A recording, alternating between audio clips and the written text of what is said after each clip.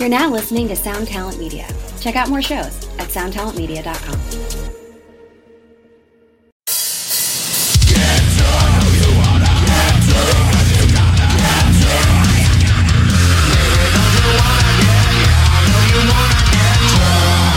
Hey everybody, hey, well baby, yeah. Welcome back to the Get Tucked podcast. I'm your host, Tuck. Like every week, I feel good. Do you feel good? I just deadlifted for the first time in 6 months, and it was beautiful. My hands are very weak, though. It was difficult, but I'm trying. Don't forget back day, people, just like we don't forget leg day. All right. Enough about lifting. This show's going to be a doozy. I hope you're excited. Thank you to everyone who tuned in to our Twitch stream last week, or any of the chats that myself and the boys had. Being with my friends, it was great. It completely lifted my spirit. Watching the comments, seeing the reception to new songs, it was all beautiful. I say this often, but I truly never really imagined anything I put out with my friends would do anything like this. We've gotten such insane support, and it really means the world.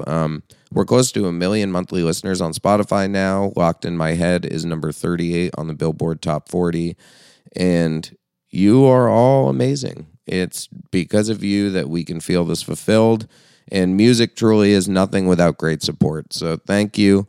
I hope that didn't come off as gloating. It's just weird for people in a metalcore band to be like seeing this kind of reception. So thank you very much. This Friday, our new album, The Path, will be released. I hope you're all excited. I am. It is my favorite Fit for a King record. It has everything that I want in an album of ours. Please pre-order it, pre-download, or buy a vinyl. With us not being able to tour, it's a really nice to see the comments and see the growth of the record and get to keep up with you all, especially the lovely people on Redditcore who hated us until the live stream. But thank you. Appreciate your honesty. If you can, we would really appreciate your support. So go and check it out, and hopefully we will have the biggest first week of our career. But all right. You pansy-ass cornballs! This week on the show, we have Travis Tabron. Travis is an incredible vocalist and performed 2 albums with the band Varials. We chat about his influences, why he turned down a Fit for a King tour in the past, why he didn't love touring, and what he may be releasing in the future. I hope you all enjoy it. I certainly did. So here we go, my chat with Travis Tabron.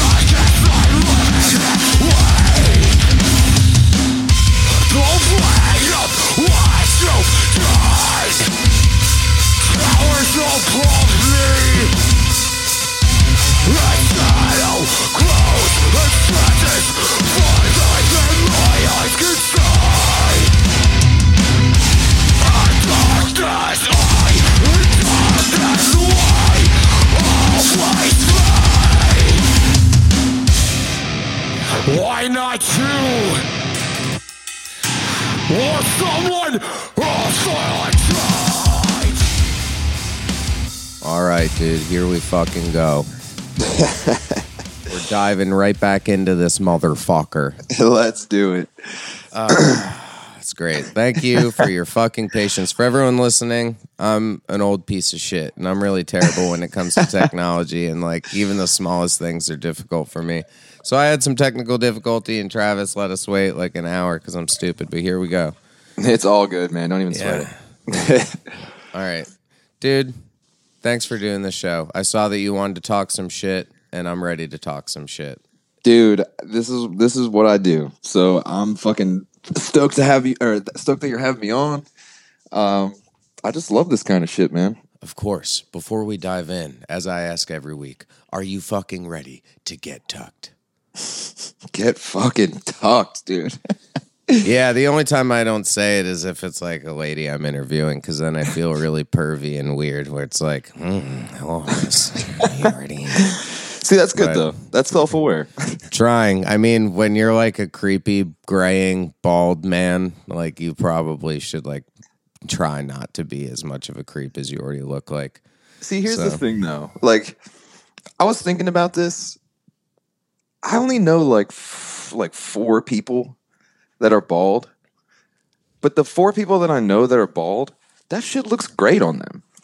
And it's like, pretty I tight. know what you look like, bro. Like, bald is a good look for you. Thank you.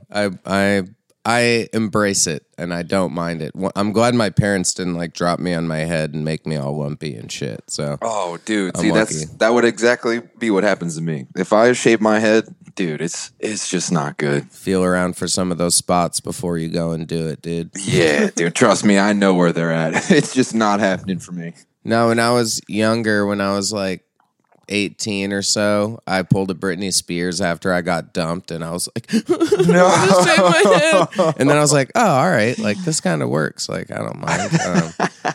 And then once my hair actually started to fall out in my 20s, I was like, fuck this shit. I'm done. Like Dude, I joined the band in that first overhead picture, like after you've gotten all sweaty and shit, and then somebody from the balcony sneaks a peek, and then you're like, fucking Christ, like I am losing so much of my hair. I look like shit.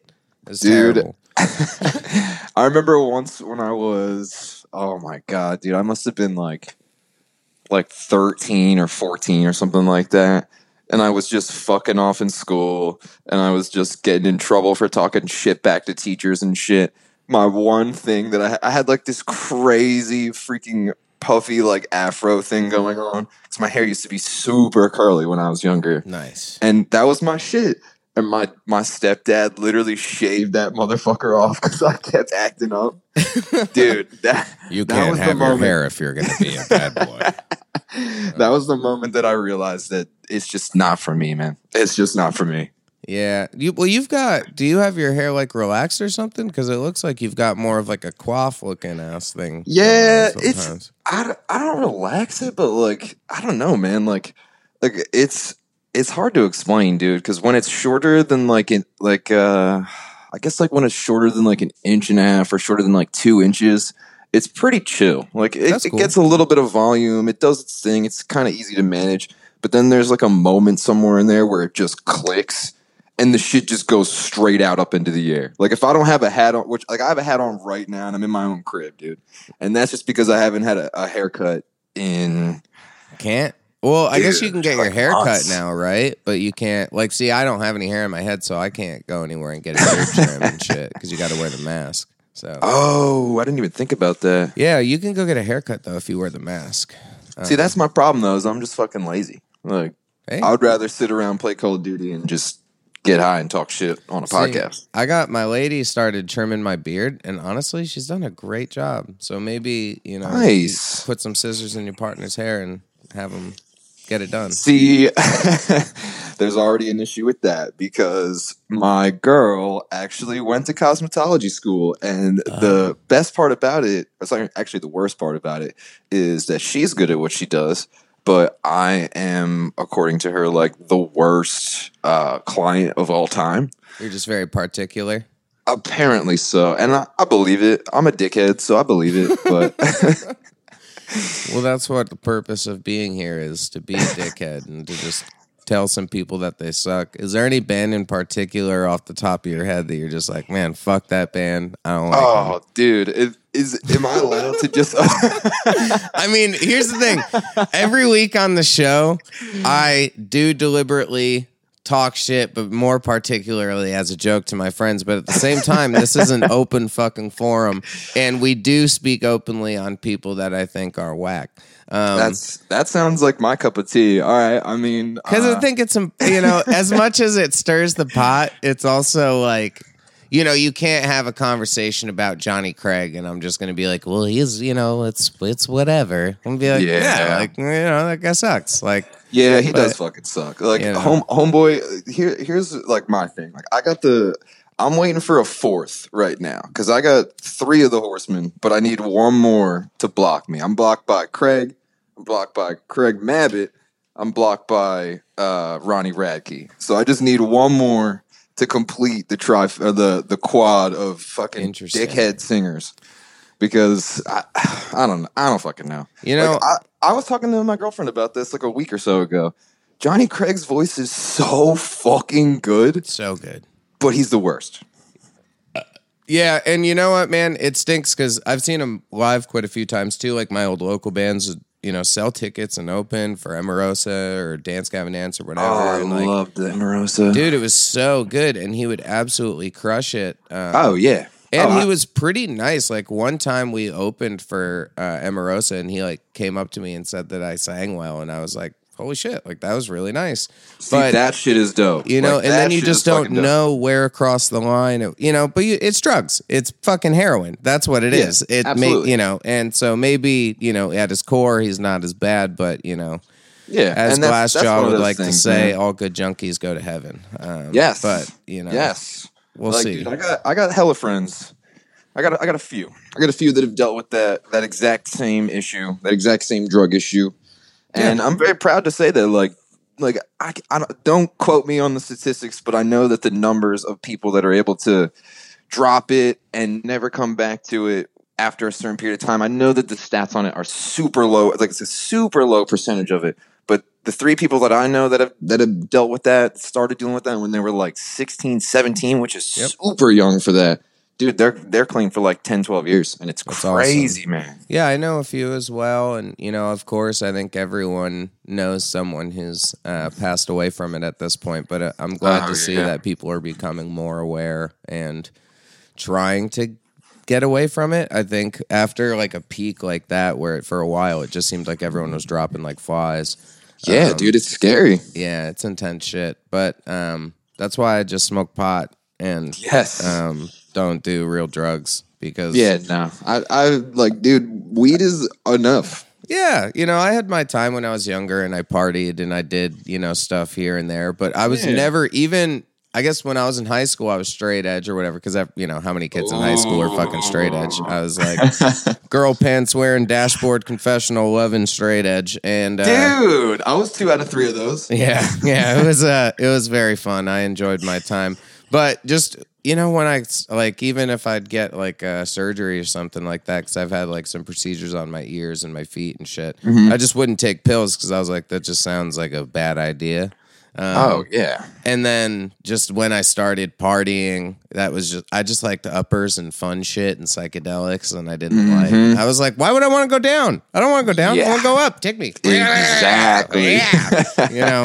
Exactly. I'm more of a maniac anyway. So yeah, dude. Like me personally, like I don't know. Like there's a few things that I've done that I did it and I was like, this sucks. This is boring. I don't even enjoy it. I would much rather spend my money in a better place. Yeah. You know what I mean? Like frozen yogurt. Dude. Or a guitar. Dude. Or a bacon, egg, and cheese sandwich. Oh, dude. I just got one and it's great. I don't miss real bacon that much because I don't eat vegan? meat. Yeah, no, I'm not vegan. I'm veg. I'm a poser. I'm a pescatarian. Okay. Fish is good though. Hella fish. That's cool. That's but healthy. I miss fucking scrapple, dude. You ever have that shit? I haven't. Oh man, what the fuck is a scrapple? Dude, it's gonna sound awful, but it's literally like all the disgusting parts of a pig mashed up into a fucking like patty, like a rectangle patty, and then you just put it on the fucking skillet, you fry it up a little bit, dude. It's incredible, dude. You know what? After people like go to England and eat like blood pudding or whatever and shit, that doesn't. What the fuck is that? It's like coagulated blood and shit, like cooked up. It's disgusting. That sounds. The grossest thing I had on tour. It was pretty fucking weird. I went to, right when we got to Japan, we were going to play a show with Crystal Lake, and they took us out to eat. And one of the guys dared me to eat like a raw one of those mini squids in squid ink, and you eat it whole and just Yeah, that motherfucker popped in my mouth. Dude, I would eat the shit out of that. Yeah, it wasn't that bad. It's just the texture that's weird, but... How did the ink taste? Oh, I love squid ink. Squid ink is fucking delicious. Really? And if you have never had squid ink pasta, squid ink risotto, it's fantastic. You got to do it. If you go to a restaurant and you ever see it, get it. Otherwise, try to look up a recipe and find a way to make it. Hard part is just getting squid ink on the market. Yeah, so, that sounds fucking badass. Oh, it's absolutely delicious. It's like, I used to work at this like Mediterranean restaurant, and we would serve it every now and again. And it was one of those things I was like, oh, I have to take this home tonight. This is fantastic. Damn. Dude, the only badass restaurant I worked at was, before I stopped eating meat, I worked at this steakhouse in Philadelphia called Barclay Prime. And we were like the number two steakhouse in the country. Dude, we would have freaking Wagyu, like cheese steaks with Kobe beef and all this other shit. And like, dude, they have a cheese stick there that is $110. That's insane. What kind of cut is it, bro? with Wagyu beef? Yeah, it's all Wagyu, but it's also got oh my God, what's that fucking kind of truffle cheese or truffle butter or some shit like that on it too. Dude, that I hate to say it, but like that motherfucker tastes like $110. Oh yeah, we had, dude. There is some food out there that's like that, and we when we were just re-signed to Solid State again, and we were in the studio, and Brandon, the owner, like finally like flew out to like listen to some demos and hang out. Nice. And he took us to a steakhouse where we were eating like insane, like, this is a Wagyu from this part of Japan, blah, blah, blah. Some of these cuts, it was insane, bro. The amount of shit melts in your mouth, dude. Oh, dude. And we just racked up the bill like it was our own credit card. It was fucking amazing. Oh, yeah, dude. When the company is paying, the company is fucking paying, dude. Oh, absolutely. It's the only way to be, you know, when you sign away all of your fucking rights to your music. And then, you know, we actually, me and my guys, we were hanging out this past weekend. I went to Texas because we did that Twitch live stream. And we sat down and I did the math on roughly what our songs have generated on Spotify versus what we've gotten. Dude, don't do the math. And we were just like, what the fuck? And I'm like, yeah, you know, because it's one of those things where it's like, man, you could just take out a bank loan and then like at least you get to own all your stuff at the end of the day. But all things aside, I love Solid State Records. They're very nice to us. They have taken us out to very expensive steak dinners. I'm a lucky dude. We have a fantastic deal. No real complaints here, but if you do the math, very happy. Like that makes me very happy to know because I was not fucking satisfied with the first like year and a half, 2 years of my deal. Yeah, the first deals sucked, and our first deal sucked too. But I think that the problem is, you know, and when you look at labels, and like a good example of this is like Rise Records. Okay. So they go and they take 10 bands and they sign them all to like 1387 splits or 1585 splits or 360 deals, terrible deals, which most of us have all signed.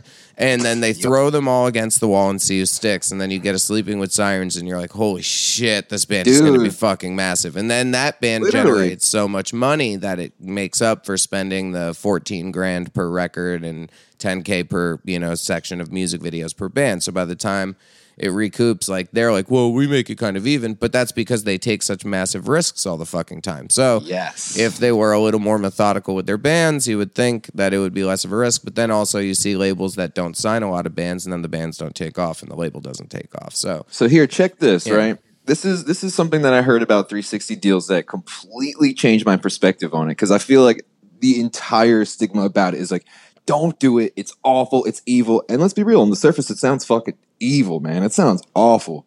Unless you pay off your bill fast. Yeah, unless you pay off the bill fast. Now, I can't remember where I saw this from, but it was some. I want to say it was somebody from like QC Music or something that who has like Lil Yachty or something like that. I want to say it was somebody in that world talking about 360. Or maybe it was Akon. Honestly, I think it was Akon. Akon was talking about 360 deals, and he was saying everyone doesn't want to sign a 360 because they don't want to give up all the money for all the different things that they do. It's like what they don't understand about a 360 deal is if you sign that and you give them a cut of your commercials and your jingles and whatever the hell else it is that you do, those people that work for you are going to go out there and find you those things. So instead of never getting a Sprite commercial, now you got a whole team dedicated to getting you a $10 million Sprite commercial. And hey, you might only get 3, but that's a $3 million you were never going to get without that 360 deal, because they were never going to try and get it for you anyway. Oh, and absolutely. I never ever thought about it that way. And like, granted, you don't want a 360 deal if you're going to do like a $50, like, I don't know, like a $50 Instagram promo, like, because then you're getting what, $12, like, yeah. But if it's millions and shit, I can kind of understand it.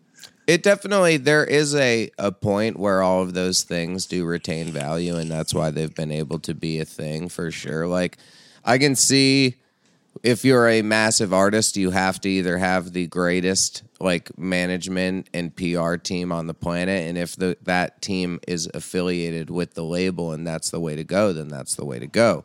You know, I think bands in our scene, they get bummed about it because the reality is they're never going to get a lot of those things, and then their merch money is their primary source of income, and they're still chipping away at that. Plus, they have to go and pay a percentage to, you know, management, and then also, you know, the guarantee percentage that went to, you know, booking agent stuff. So it fucks the small guy a lot more, but if you're a big guy, it definitely helps you a lot. So, oh yeah, absolutely. You know, that first initial, it's like the economy there, Travis. Yeah, dude, that first grind, like that first portion of it is fucking rough. But dude, it pays off. At least in our situation, it did. Where, man. You know, Solid State, you know, it comes from like a place of stigma, you know, because people are like, oh, Christian bands and blah blah blah. When nobody's a real fucking Christian band anymore. I mean, like we, you know, definitely myself and the guys were like, you know, we're men of faith. We like Christianity, but we're not out here like praise God on stage and stuff. Okay, and then. So a lot of bands, because they've, you know, on my last episode, I was talking to James from 1000 Below, and he was like, yeah, the first label that approached us is Solid State. And a lot of people that don't sign there because of the stigma, right? So it stays its own little niche thing. But if you stay there and you're really loyal and you work really hard with them, and it's a small team, so it's not like I have to deal with like 4 A&Rs and the president and a bunch of shit. Yeah. It's just like a text away, and then I'm like, we're going to do this thing, and it's great. And then you get a good deal because you know your value, and then they're not over flooded with 50 bands, so we can be like, well, this is what we're worth, so we're going to stay if we get this. If we don't get this, we're not going to stay. And then it works out. Yeah, 100%, man, 100%. And also to add on to the Christian band thing, when For Today broke up, that era was donezo. Yes, 100%. And that was the last of the last. We played the last show. Did you really? Yeah, in Texas with them. And we, you know, man, they're such an interesting group to talk about because, you know, we have a history with them, and I do care for those guys a lot. Like the dude that left, that he like threw a bomb out there right before he quit. Like that was really unfortunate, and like he fucked over a lot of good men. But dude, also like the guitarist and bassist, actually, I've toured with them for about a week. With in their other band, Nothing Left. Yeah, and they're sick. They're super fucking nice guys. They're the nicest people. Have you ever met Spieve from Chelsea Grin? Oh, he's one of my favorite people. You know how he's just like insanely nice? Oh, yeah. That's the same exact energy I got from both of them. Yeah. Like, it's really, really nice to hang out with the LaTrue brothers. Ryan and Brandon are really cool. And David, who played drums in For Today, he plays in We Came as Romans now. And also, really nice guy, fucking PR genius, like helping so many people all the time. Like, all good he was dudes. working for Varials, I think. Yeah, I'm pretty sure he is. Yeah, probably for the last release, and probably currently. He works for so many bands, and he's doing that advertising stuff, man, killing it. Yeah, and if you're a small band listening to this, you too can work with David Puckett. He does not have a ceiling where he's like, no, like, fuck your band. Go ahead, dude, and approach without him. a doubt, man. One of the there's a band from Texas called Bloodline. Yeah, Dirkus' band. We just talked some shit on them last week. Fuck Matt Dirkus 2 weeks in a row. Yeah! Dirkus, if you're listening, literally fuck you. I can't believe he came up 2 weeks in a row, and I get to say fuck Matt Dirkus 2 weeks in a row. That's the funniest part about Dirkus to me is like everyone's always known about him. I never ran into him until that tour ever. Like everyone's always said something to me about him, whether it be good, neutral, whatever. Oh yeah, and I met the kid. Dude, he's so fucking funny. He's so funny. Dude, I love him. And he talks shit like a motherfucker. Oh, I gotta have him on the show at some point because dude, you have to. Yeah, you have to. He grills people, man. Oh yeah. Yeah, I absolutely love him. But he put us on to Puckett, and it was fucking fantastic. Yeah. Yeah, he's a good dude, and he, I love all those guys, and it just, all in all, to end the For Today thing, it was a weird thing when people have their personal beliefs out on public display.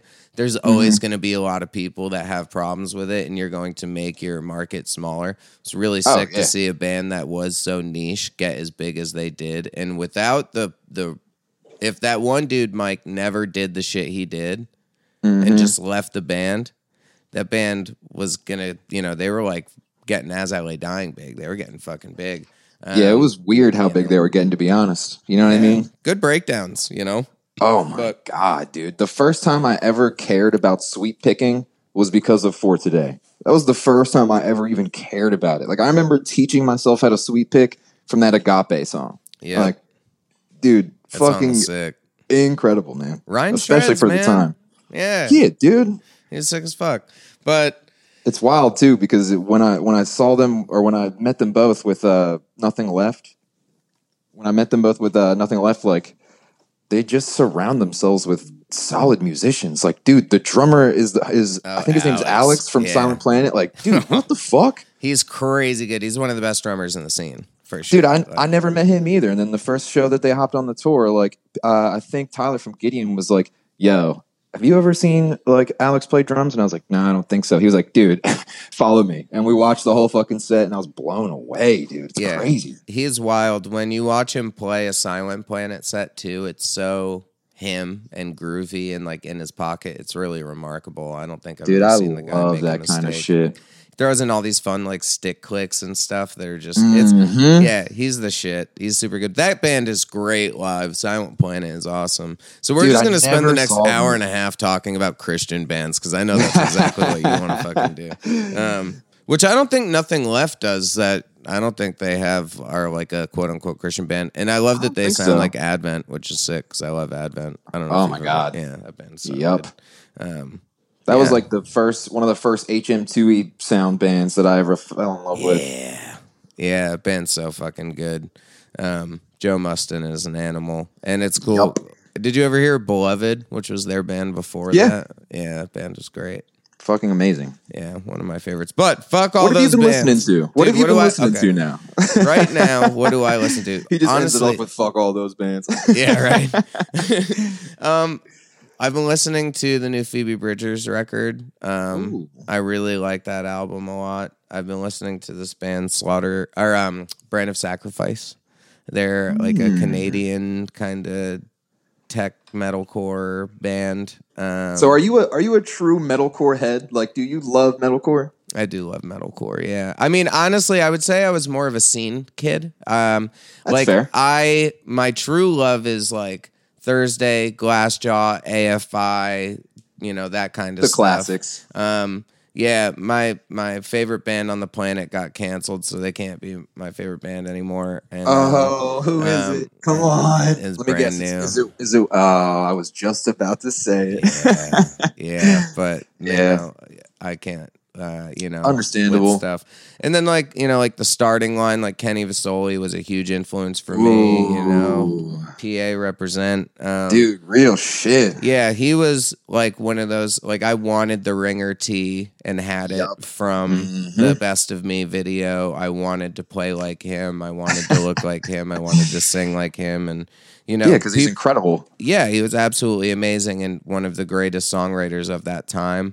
And without a doubt. Yeah, so the scene stuff really struck me because, I graduated in 2007 and, throughout high school, so this is like probably like 2001, 2002, I start going to shows and wearing my sister's pants and studded belts and youth large shirts and shit. And, I just what were they called? They were like the tall tees or whatever. Or was that just when they were the slim fits back then? These back then were just the youth large tees. As like this was before the slims even came out, man. This is like children clothing. Like damn, dude. Yeah, it was insanely hilarious. But bands used to tour selling youth medium, youth large, small, medium, large, extra large. That's crazy. Yeah, and you had to spend a lot on them because you had that many more extra sizes. It was bullshit. But I loved it. It was scene galore. But then I did grow into metalcore with like Norma Jean and Beloved and Between Norma the Buried Jean, one and of my Me. favorites, dude. Oh fuck yeah. Yeah, that song God. like that first record is classic. But I like a lot of the records. I would say I'm a big fan of all of them. Like Yeah. I fell off of Norma Jean for honestly probably definitely most of the entire time that I was in Varials. So that's like 2015 or 2014 to 2020. So that's about 6 years. And then I think I've actually fell off them around like 2012-ish. But somewhere around like 2019-ish, I ran through all those records I missed. Dude, what the fuck? They're still amazing. the newest record is unreal good. It's really, really fucking sick. They always have crazy riffs and are super innovative. And it's just if you like that band, you can consistently like every record because it's not like they stray too far from the path, but they actually they always deliver. Exactly. But yeah, See, that kind of that's shit led me interesting. into it. And that's why right now's metalcore is so nice because it sounds like all the shit that I liked when I was graduating high school, all the fucking Panic chords and, whether it's like, what's that band that Bloodbather just put out a new song the other day. Dude, it sounds like that. This band I was talking about the other day, and 30 Nights of Violence sounds like fucking 18 Visions. Like, dude, 30 Nights is fucking insane. Band is fantastic. Have you ever seen them live? No, I wish. I just heard about them like recently. Yeah. Dude, I've played with 30 Nights and Chamber in Nashville at the end. Like, I think 2 times with both of them on the show. Shit is fucked up. Dude, Chamber's like 30 great Nights. band. Yeah. Oh my god. First off, Chamber is I've said this to every person in Chamber like 30 times. They're a musical fucking Rubik's Cube. That drummer, they're all great. The guitar player blows my mind, but the drummer is one of those. They're one of those bands that when you go to watch, and it's kind of like Silent Planet too, where you go to watch the band and you're like, I kind of just have to watch the drummer the whole time. Oh yeah, dude, Tay. I've told him 1,000 times he is the best drummer I know. I've never met a drummer better than him. I compare bands that are more popular than them to Tay. Like I can't fucking remember who it was, dude. It was actually, I was watching the Metallica video where Lars Ulrich is trying to do the motion tracking for a Guitar Hero, and he can't fucking do it because he's trash. And I literally look at it, and I look at my girlfriend, and I go, dude, Tay is literally so much better than Lars Ulrich. Oh yeah, like he's without a doubt him, Austin from Lorna Shore.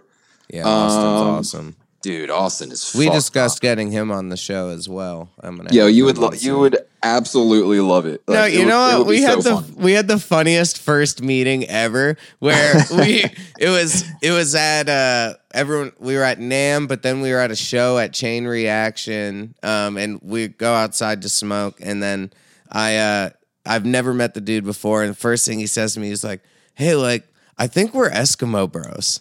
And I was just like, yes! And I was like, what's her name? And we right on the money. We were both like, yep. And then we just had a great conversation. It was fantastic. See, that right there speaks volumes about Austin's character because he's one of those dudes that keeps it a buck 100% of the time. I love it. It was great. Dude, I just couldn't. It's so real. Yeah, and what a fun way to start off. And also, like, you would think a lot of people would be like, yo, I shouldn't say something like that because maybe this guy will be like a dickhead about it or whatever. And that just shows how he's just like a fun, nice, confident guy. And it's just down to fucking be himself. Like you said, 100 all the day. Every day. Oh, yeah. Every fucking day, dude. But you know what? We're being too nice, dude. I want to talk shit. Okay, so to start that, fuck Jacob Lilly. If you listen to this, you're a piece of shit. Fuck your band. I know I just texted you because I said I wanted to have you on my show, but I don't. Fuck you. Fuck your band. Your record doesn't come out in October. Yeah, no one's gonna listen to it, you pansy ass motherfucker. Yeah, that's all. But who else can we talk some shit? You know what's funny though? I'm not gonna divulge the name, but I did get a text from someone before we did the interview where they were like, "Yo, man, that guy talked mad shit about my band," and I was like, that's awesome. Let's see. Let me think. I wonder if you can guess it. If I talked mad shit, like, was it public? You know, mad didn't. shit? It was public. I wouldn't. You know, I shouldn't say it was mad shit. They said you talked shit, and then the person showed me a screenshot of something, which I found interesting. They still have a screenshot. I guess so. That's actually hysterical because, to be honest, I can't remember because I just talk shit so often. I'll tell you off air if That's fair. I don't guess it. If you can guess it, then I'll. Was it last year? I don't know. Was it on Twitter? Let me see. It's on Twitter. Yeah, it's on Twitter. It was in this year. Pop punk band. Oh, it was this year. Yeah. What pop punk band do you hate? I can't even remember their fucking name, dude. To be honest, there's some fucking band. I don't even fucking know, dude. Literally, fuck him. The kid looks like a fish. Like, I don't even know what the fuck his name is, to be honest. That's all right. Yeah, I don't know. Fuck it, dude. If I talk shit on it, it probably sucks. Because I don't even fucking like heavy music that much, bro. Like, that's what I kind of heard when I listened to your 100 Words or Less episode with Ray Harkins, and which shout out, great episode, great show. Ray is awesome. Dude, he kicks ass. Yeah, I've been on that show myself. If you want to go and listen to it, People of the Let's Matrix. Go. But yeah, he's awesome. So I'm gonna try not to like really delve into the shit that he talked about too much. Mm-hmm. But it was cool because that interview was right before you left the band. Oh yes. So that kind of times out pretty well. I would agree with you that I think that your band is pretty. They're a bunch of pretty boys, like you said in that. Oh episode. Yeah, very handsome. Well dressed. I dig. I was just watching with Jared. We watched this like video on YouTube. It was like an online fest where it's like Casey Strain, you guys, I Am, Kublai Khan, and something. I don't know if you haven't seen it. I'll have to send it to you. It's really good. Yeah, but it was like cool. It was a like chunk of different videos put together. I forget what tour you guys were on. Do you want to talk about the Varials shit? Have you like publicly said why you left the band? Do you want to? Oh, dude. So it's what everybody asks you. Yeah, everybody does ask me, but like, there's just too many reasons to explain, man. Like, and the thing is like, all right, here. I feel like this is a good way. A good way where I could explain somewhat as to where it is right now between me and them. There's been a few people that control a few very solid opportunities that reached out to me after all that shit popped off, asking questions about this one, that one, this one, them, whoever. And I defended the people that deserve defending in the band, regardless whether I want to be their friends or not. I still said, like, no, you should give this person that shot that you were going to give them. You should still work with that person, blah, blah, blah, because that person is a good person, or this person works very fucking hard, and this person is still very talented. Like, I was just saying this to one of my friends, like, last week. Like, when it comes to them, it's like people think that, like, I want people to talk shit about them to me, and that's not the case. Like, I don't want people to come up to me and be like, yo, fuck them, because what am I supposed to be like? Oh yeah, fuck them too. Like, what am I supposed to do to that? You know what I mean? Like, yeah. As far as I took it publicly, I thought up until the only one recent, little Twitter thingy. Oh, the Black Lives Matter T-shirt that was fake as fuck. Yeah, other than that, I thought you guys were in good standing. It seems like you and Matt are in good standing, who is their fill-in for the last tour or whatever. Dude, Matt is amazing. Great fucking guy. Super nice. Really, really kind dude. Great vocalist. So, yes. I'm a big fan of him as a human being, dude. Big fan of him. And I support the shit out of Boundaries. Every single person in that band, fucking top-notch people. He's great at what he does. They're all great at what they do. Yeah. They just put out a new video too, dude. Yeah, for Carve. Everyone listening, go watch Boundaries. The song is Carve. It's on YouTube. Fantastic. It's fucking band. incredible. All right, bitches. It is time for the mid-roll mother effing mosh. And this week, I actually bring you breakdowns. Sorry for doing that to you last week, but I loved it. I threw you a curveball, and I hope you hit a homer. Thanks again to Glimmers and Maggie for allowing me to play that song. I love the glimmer of the morning dew on a beautiful plant. Speaking of plants, do you all know that Bobby from Fit for a King owns a plant shop? I love having plants in my windows and keeping the house looking lively. You can go to growplantshop.com and order one for yourself. They ship extremely well. I know this because I've purchased some. Go buy yourself, your mom, your dog, your best friend, anybody, maybe even the piccolo that's sitting on my desk, a fucking plant, and do it now. Growplantshop.com. Woo! Okay, everybody. This week's choice for the mid-roll mosh is Enemy by the band Dead Culture. I believe they're from Ohio, featuring Tyler Sheltone of Traitors. This was suggested to me on Facebook by Dylan Torre of Weeping Wound, so shout out Dylan. Fun fact, if you like Tyler's guest spot on this song, you can hire him to sing on your own song through FeaturedX.com. FeaturedX is a new collaborative platform to help you to work with your favorite singers, whether it be Ryan Kirby of Fit for a King, Spencer Charnas of Ice Nine Kills, Dylan Torre of Weeping Wound, or Tyler Shelton of Traitors. All of them and over 200 more are just a click away. So go check it out, send them a song, and see what happens. Thanks, guys. Back to Dead Culture. I saw them on the flyer for Miss May I's last holiday show, so I've been slightly aware of them. I like the guy's hair. I'm pretty jealous. I think the song is pretty damn sick. The dude has some serious vocals for sure. It's very heavy, very in your face, which I like. My only critique, and if you're listening, Dead Culture, this is it.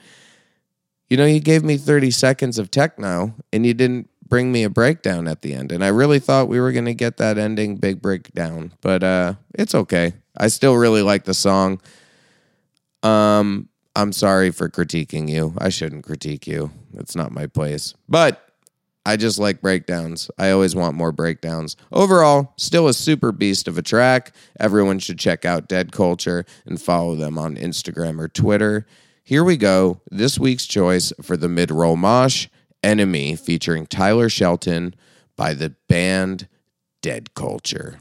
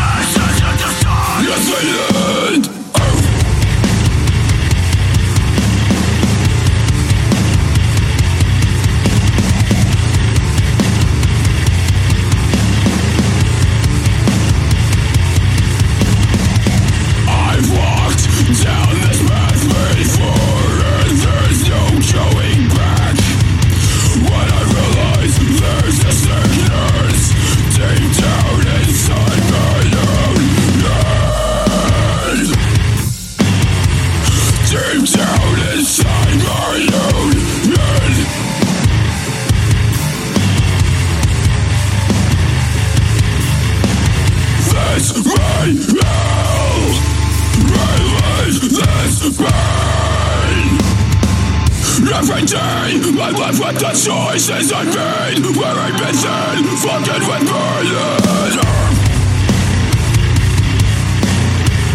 I am my own enemy.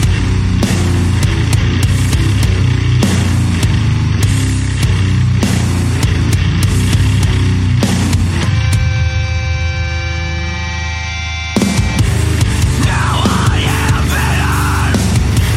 Now I'm the enemy. This isn't the first time you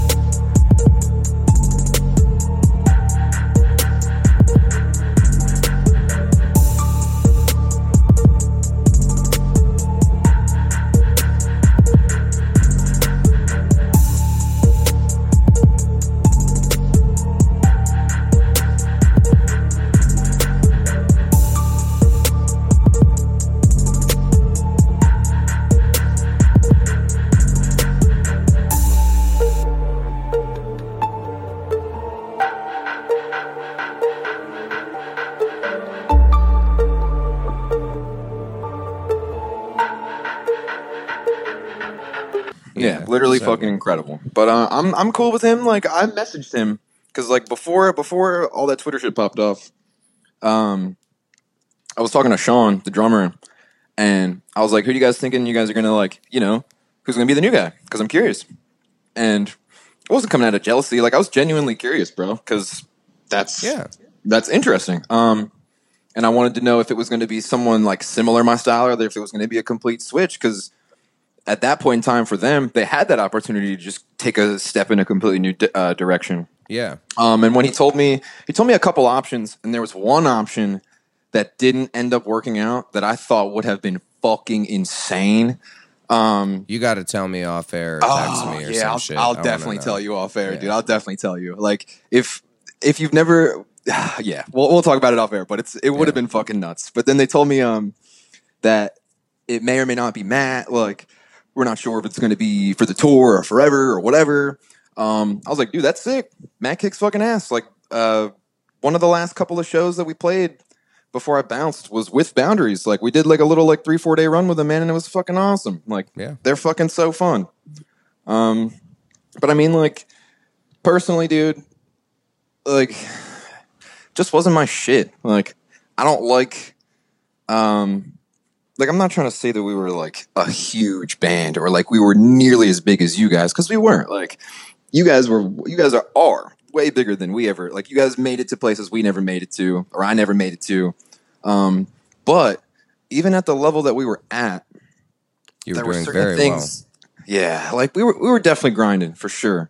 But like, you guys, the first years are hard, and that's the hardest part to get through, is when there's not as much money. But the one thing that you guys had versus a million other bands was just a built-in brand that kids loved, and the merch sold, and you guys were able to do some things that a lot of other bands, I think, would kill or wish to have. Like, I don't understand that though, because like everyone always, like, I appreciate that, but like everyone always said that to me about how like our brand, and to me it was like, dude, our brand is just saying what the fuck we want to say. Like, our brand is just saying what, like, and it's not like purposely looking to say the things that make people uncomfortable or purposely trying to find out what things nobody wants to say so that we can say them. We just said what we wanted to say because it was like either morally like how we felt, or like I don't know, man. I think like, people, I feel like it was just 100% based on transparency. Well, and I think at a time too when, you know, people are aggressive, people are also really into like the, you know, printing style you guys were doing, the streetwear. You guys were at the front end of that for sure. And, you know, you guys pulled it off in a very authentic way where it didn't, you know, you see Mitchell with a bag and you're like, all right, it looks pretty dope. It's not that fucking weird or out of sight. So I think that's also part of, you know, what carried over for it. You guys had a very, you know, fun, unique brand that made everyone want to be into Varials, where I think, agree, dude. You know, when you like see a band name or you see something, you're like, nah, I don't even want to listen to it. Fuck that band. But then you see, you know, you guys would pop up and it's like, well, I'm at least going to listen to it. And, you know, like, dude, the merch and the idea for the merch was simple. If we're not going to fucking wear it, like, comfortably in our free time, like, choose to wear that when no one's around or when we're going out in public, not with the band, then we're not going to fucking print it. You know what I mean? Yeah, absolutely. Like, it should look like some H&M. Like, we all shopped at H&M and fucking PacSun and fucking Zoomies or ASOS or fucking wherever the fuck else is hot for streetwear type shit. I don't fucking know. Yeah. I usually just get my shit from thrift stores. But, like, if it didn't look like that, we didn't fucking want it. Exactly, and it was smart. It like worked. So when you guys first started touring, and plus you had like great tours to start off your career with, like going out with Wage War a bunch and shit. That, you know, turning down Fit for a King tours. You know, dude. So here's the thing. We don't want to tour with that band. So here's the thing. I was gonna bring this up to you because I fucking thought that happened before. You guys turned us down. It was whatever you said. We don't want to tour with that with bands like that. And then you tour with Wage War for a year. Is that what we said? That's what we were told. That you guys said you didn't want to tour with bands like that. All right, so here, I'll keep it 100% because I ain't got nothing to fucking lose, bro. I'll keep it 100%. The first fucking, I remember chilling in my girlfriend's bedroom, and our old manager, Avange, hits us with an email, and it's talking about going on these tours with Wage War because they're going to pop off and they're going to be big and it's going to be a great opportunity and it's going to open you to the market, whatever. And I think it was the music video for Stitch, which now is my favorite song by them. It's a great song. It's so, dude, the riff, too catchy, bro. Too catchy. Oh, yeah. But I remember, I think I watched literally 8 seconds. Like no more than before. Maybe he didn't even get to the pick it up. Like I don't even know if I made it that far. But I heard the whispering parts and the riff, and I literally hit pause instantly. And I just went right back to the chat and I was like, no. Straight up, no. And there were everyone else was like, I don't know, maybe. And I was just like, yo, no. I don't want to do that. No. And I just had no care for it whatsoever. And then they were like, dude, but it's not bad. And I was like, okay, I guess I have to listen to the whole song then. So I listened to the whole song. And I try to do this thing with every single band where I don't trust bands on recordings alone. I just don't, because it's so fucking easy to fake. Yeah. I only care about a band if they have proven that they're good live. If your band is trash live, I don't give a fuck if it sounds like it's $1 million record, dude. I literally could care less, because I know you're not actually doing that. You know what I mean? Oh, 100%. Dude, that shit carried over when it came to songwriting too. I've made us all agree that we would never ever do something on record that we couldn't replicate live because of that exact reason. Dude, you can replicate anything. You just gotta have a MacBook, bro. Dude, that was our favorite joke on tours. When we would tour with bands with the MacBooks and shit, we would always be like, yo, what are the odds you just run up and unplug the MacBook, dude? What are the odds? What are the odds? Yo, we wanted to do that so to me. Bad. Ooh, we're throwing chairs. Yeah, that's what I'm saying. We would deserve to get our ass beat for that. Man. You know what, though? Here's the great thing about Mac. He has no opinion. He's a one-time fee. He's great. He doesn't take up any space in the wagon. It's a great situation, so. He's a very supportive person. He's a supportive guy, You need that member that just doesn't, that they're pretty neutral about everything. Yeah, dude, and he's a workhorse. Yeah, it's a weird thing when I first joined Fit and they did that, which was, this is 2014. It's when the Mac, that's kind of starting to become a thing. And I was like, what the fuck is this? This is weird. Yeah. But then when I had a whole side of the stage to myself, I was like, this is badass. Yep. All right, there we go. But yeah, Varials doesn't need that shit though. You guys, never did. And then the hardest part about it really was just getting our tones. And that had nothing really to do with me. As far as EQs and shit and amps and shit for live sound, that's always really been James's forte, because he's very good at those kinds of things, dialing in tones. I'm pretty sure he dialed in Mike's bass tone, which is the fan favorite of the band. Nice. But the only contribution I ever had towards that kind of shit was if you've listened to In Darkness, there's a lot of. It's a 50-50 blend on the whammy pedal as far as octave down and dry. That was my idea that I ripped from hella old bands from the early 2000s that was busted out for, they would bust it out for a half second or for a little quick transition riff. And what I realized is remember back in the day when every riff was a single note riff that just had hella notes in it? Yeah. So my big thing was chords live feel more powerful than those single note riffs. Of course. And I was just always trying to figure out how do we get that same exact power behind these single note riffs while having the same power as a chord and shit. So I went, fuck it, dude. 50-50 blend, octave down, octave or dry signal. And then now it turns your live single note riffs into these huge fucking drony ass beef riffs, dude. Well, and that's how when you watch a Deftones live video, and it's just the one guitar. Even I'm talking even the TV videos where it's the 90s and it's so raw that you can really hear the shit. But it's just crazy, the tunings and the chord choices that allow you to feel so big and while playing open parts and shit. Steph is a fucking genius. Oh my god. Yeah, You guys Oh, definitely but- have a bit of that influence in your band that's like notable and people mention it. And I liked it a lot. Yeah. You know, it's Deftones is the shit, bro. I will say in that live video that I watched too, your vocal tone live was fucking awesome. And Oh, thank you, man. Which video? it was it's the one I mentioned before. I'll find it and send it over to you. I can find There it was when we're there was talking. one video, like I always tried to find videos that like we really sounded popping in. And there's these two videos that I know are on YouTube somewhere where there's one of them's of us at I think we're in Brooklyn. Yeah, one of them's us at Brooklyn with dude, maybe like it was with us counterparts. Yeah, it was the last Private Room tour. And it was fucking incredible, dude. For some reason, actually, I can tell you exactly why I popped off that night. I distinctly remember this moment. I remember we're about to start playing. We have like 30 seconds till we start. And the drummer like signals me to come over, and I walk over and I'm like, what? And he's like, dude, look. And I look over to my left and I'm like, what? And he's like, no, dude, like, look. And I look over again and it's the fucking singer of Incendiary, which is one of my favorite hardcore bands in the world. Like, sick. And he's like, dude, like, he's right there, bro. He's going to watch our set. And I'm like, okay, let's fucking pop, boys. Like, let's fucking get it popping. And for some reason, dude, like, that shit gave me the juice, bro. Like, there's that video. That's like the video where I sound like an actual demon. Oh, fuck yeah. I'll have to find it. I need to watch that. That, or if you find any of us at Baltimore Soundstage, we sounded crazy there.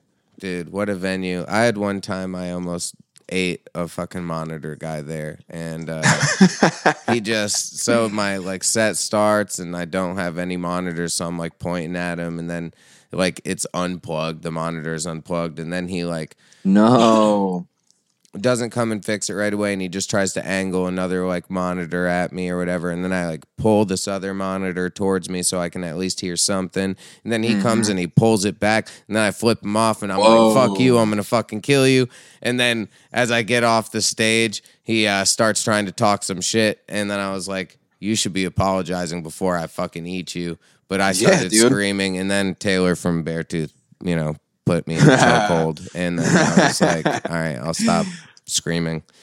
Dude, I would be pissed as shit, dude. But it bothered me for a whole year, and then I was doing this whole, I've been on this hi, my name is Earl kick. I'm trying to like fucking fix shit. So when I went back, and this kind of started it, I went back a year later, and the first thing I did when I walked in was walk up and apologize to him, because I was like, hey, I shouldn't have threatened to kill you. Dude, that's really, honestly, that's good, though. That's growth. That's the best way to change. It's the best way to fucking make shit easier, too. Because you don't want to fucking, I'm sure you didn't want to be pissed off for a whole nother fucking year. No. And, I think when you have your faults, which mine is definitely, one of my major faults would be my anger. I'm trying to get better at it, where I've always been the one to like really pop off and start screaming at people out of nowhere if they like piss me off the wrong way. And I just like can't, I'm getting too old. I'm trying to zen out a little bit here. Dude, it's tough. It is really hard when you have that inside of you, where it's just like this like rage button that just clicks, and you're just like, yep, I don't care who you are, what you look like, I will fucking eat you. Yep. That's exactly what I'm dealing with literally right now. Yeah. A lot of people did ask, how are you doing? What, with everything going on in the world, everything that you went through with also, you did leave your band. Yeah. Then the world fucking shut down, So that's actually kind of crazy to me. Is like, I feel like I literally hit the eject button right before the plane hit the ground, as far as like music goes, which was really, really weird. And like, not to sound like a selfish fucking dickhead, but like, I'm really glad that I'm not in a band right now. You know what I mean? Because I can't fucking imagine how fucking shitty this has got to be, dude. Like, I see people talking about all these tours that they were supposed to go on this year that would have been fucking bangers. Yeah. And instead, they're just sitting at home. Like, that's sad, bro. I was supposed to do a world tour, and I worked 5 days. Oh. That was it. Man, yeah, it's crazy. And, like, at least a lot of people chose not to release albums or any music during the pandemic, and I understand because they wanted to launch them into touring. I'm very glad that my band is releasing an album during the pandemic because we have no competition and it's fucking awesome. See, that would have been my mindset. Yeah, that's it's exactly great. what I would have said. You know, it's like everyone else is focusing on like now how to do the live video thing, and we already did that, so now we got that done. So just trying to like keep ourselves moving where, you know, because now what's going to happen is people will be like, okay, we're coming back in spring of 21. We're ready to tour. Now we have a third of the venues, if you're lucky. Everyone's going to plan a tour. All you motherfuckers are going to put out an album at the same time. And then no one's going to listen to it. Dude, it's going to be awful. Like when this shit, like if miraculously one day this just like disappears and then everyone's like, yo, life can come back to normal. Dude, the following Monday through Friday we'll have like 75 metalcore releases. Oh, and it will be awful, dude. Yep. Like, granted, some of them will kick ass, like it always ends up happening. But no one wants to fucking listen to that many fucking albums at the same damn time. And that's the thing is, the sad part is you get albums that are really great that get left in the dust because they had a poor release, you know? And that's the worst fucking part about it. And, you know, speaking of, I mean, going back to saying it sucks to be a band. It sucks to be a band when you're young, too, and, like, you know, you put out your second fucking album or whatever, your first album, like, you know, similarly to Varials, where it's like, man, we just put this thing out and we didn't even really get to, like, tour on it too hard. And then now, you know, but it does make me sad because we only played, like 4-ish, 5-ish songs live, I think, from the new record. Yeah. It really sucks, man, because I wrote so many of those fucking songs and I knew they were going to bang live, dude. So you play guitar and shit too, right? Is what I heard on the Ray episode. Yes, brother. Oh, that's yes. sick. See, that's my main shit, dude. All right. So you write a lot of the songs for the band, or at least you did. Yeah, I wrote I think I wrote everything on Pain Again minus two riffs, I think. Some shit like that. Like I did like a shit ton on Pain Again. And then on In Darkness, I think there's like 12 tracks or like 14 tracks. I can't even remember. There's like a shit ton of tracks on that record. And I think like if there's like 12, I wrote like 10 of them or some shit like that. So you know what? That means the pressure's on. They have to go and write a record without you. So Mitchell, don't be a fucking bitch. I'm just kidding, guys. No, I'm excited. I think that'll be cool. He's gonna be good, dude. He's very, very good at writing. Like he's very, very, very, very, very good at writing. Yeah, and his solo stuff I have no is cool problem. Too. Exactly. I have no problem giving people credit where credit is due. Like Mitchell is a great writer. He really is. He's also working on becoming an amazing producer, and that's just whether we're friends or not, bro. That's just a fact. You know what I mean? Like I can't knock him like just because we don't fucking like whatever. But I mean, dude, like so that's where the tension lies. It's gonna be interesting. It's gonna be interesting. All right. Yeah, it will be interesting. No, just the way that you speak about him versus some other people. That's where the tension lies. Nah. I'm the one who sucked Mitchell into the band. I'm the one who convinced him to join. That's awesome. Yeah, like he seems like a really nice guy because I initially DM'd him and was like, oh, so y'all don't want to tour with my band? Bah, bah, bah. You know, and he was really cool about it and, you know, didn't, you know, act like a jerk about it. So it seems like everyone in the band is really nice. And all jokes aside, you know, I think there's so many people that have wanted to know. It's nice to know to some extent. And I think just overall, it seems like you were ready for something different in life.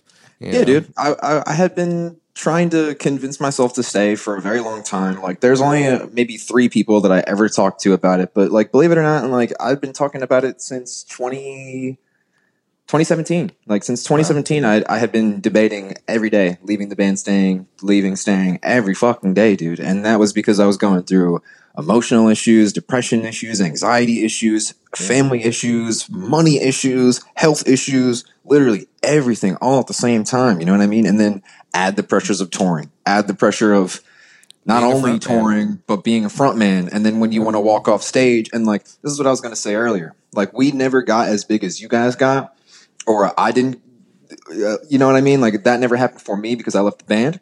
But even at the level we were at, dude, like, you had demand. There was a weird level of like, you're a star. Like, dude, I don't want to say that, but there was this weird level of fucking like famey kind of things where people were coming up to me and like punishing me, dude, like painfully, like, yo, can you can you put your signature on my arm so that I can get it tattooed tomorrow? Like, weird shit.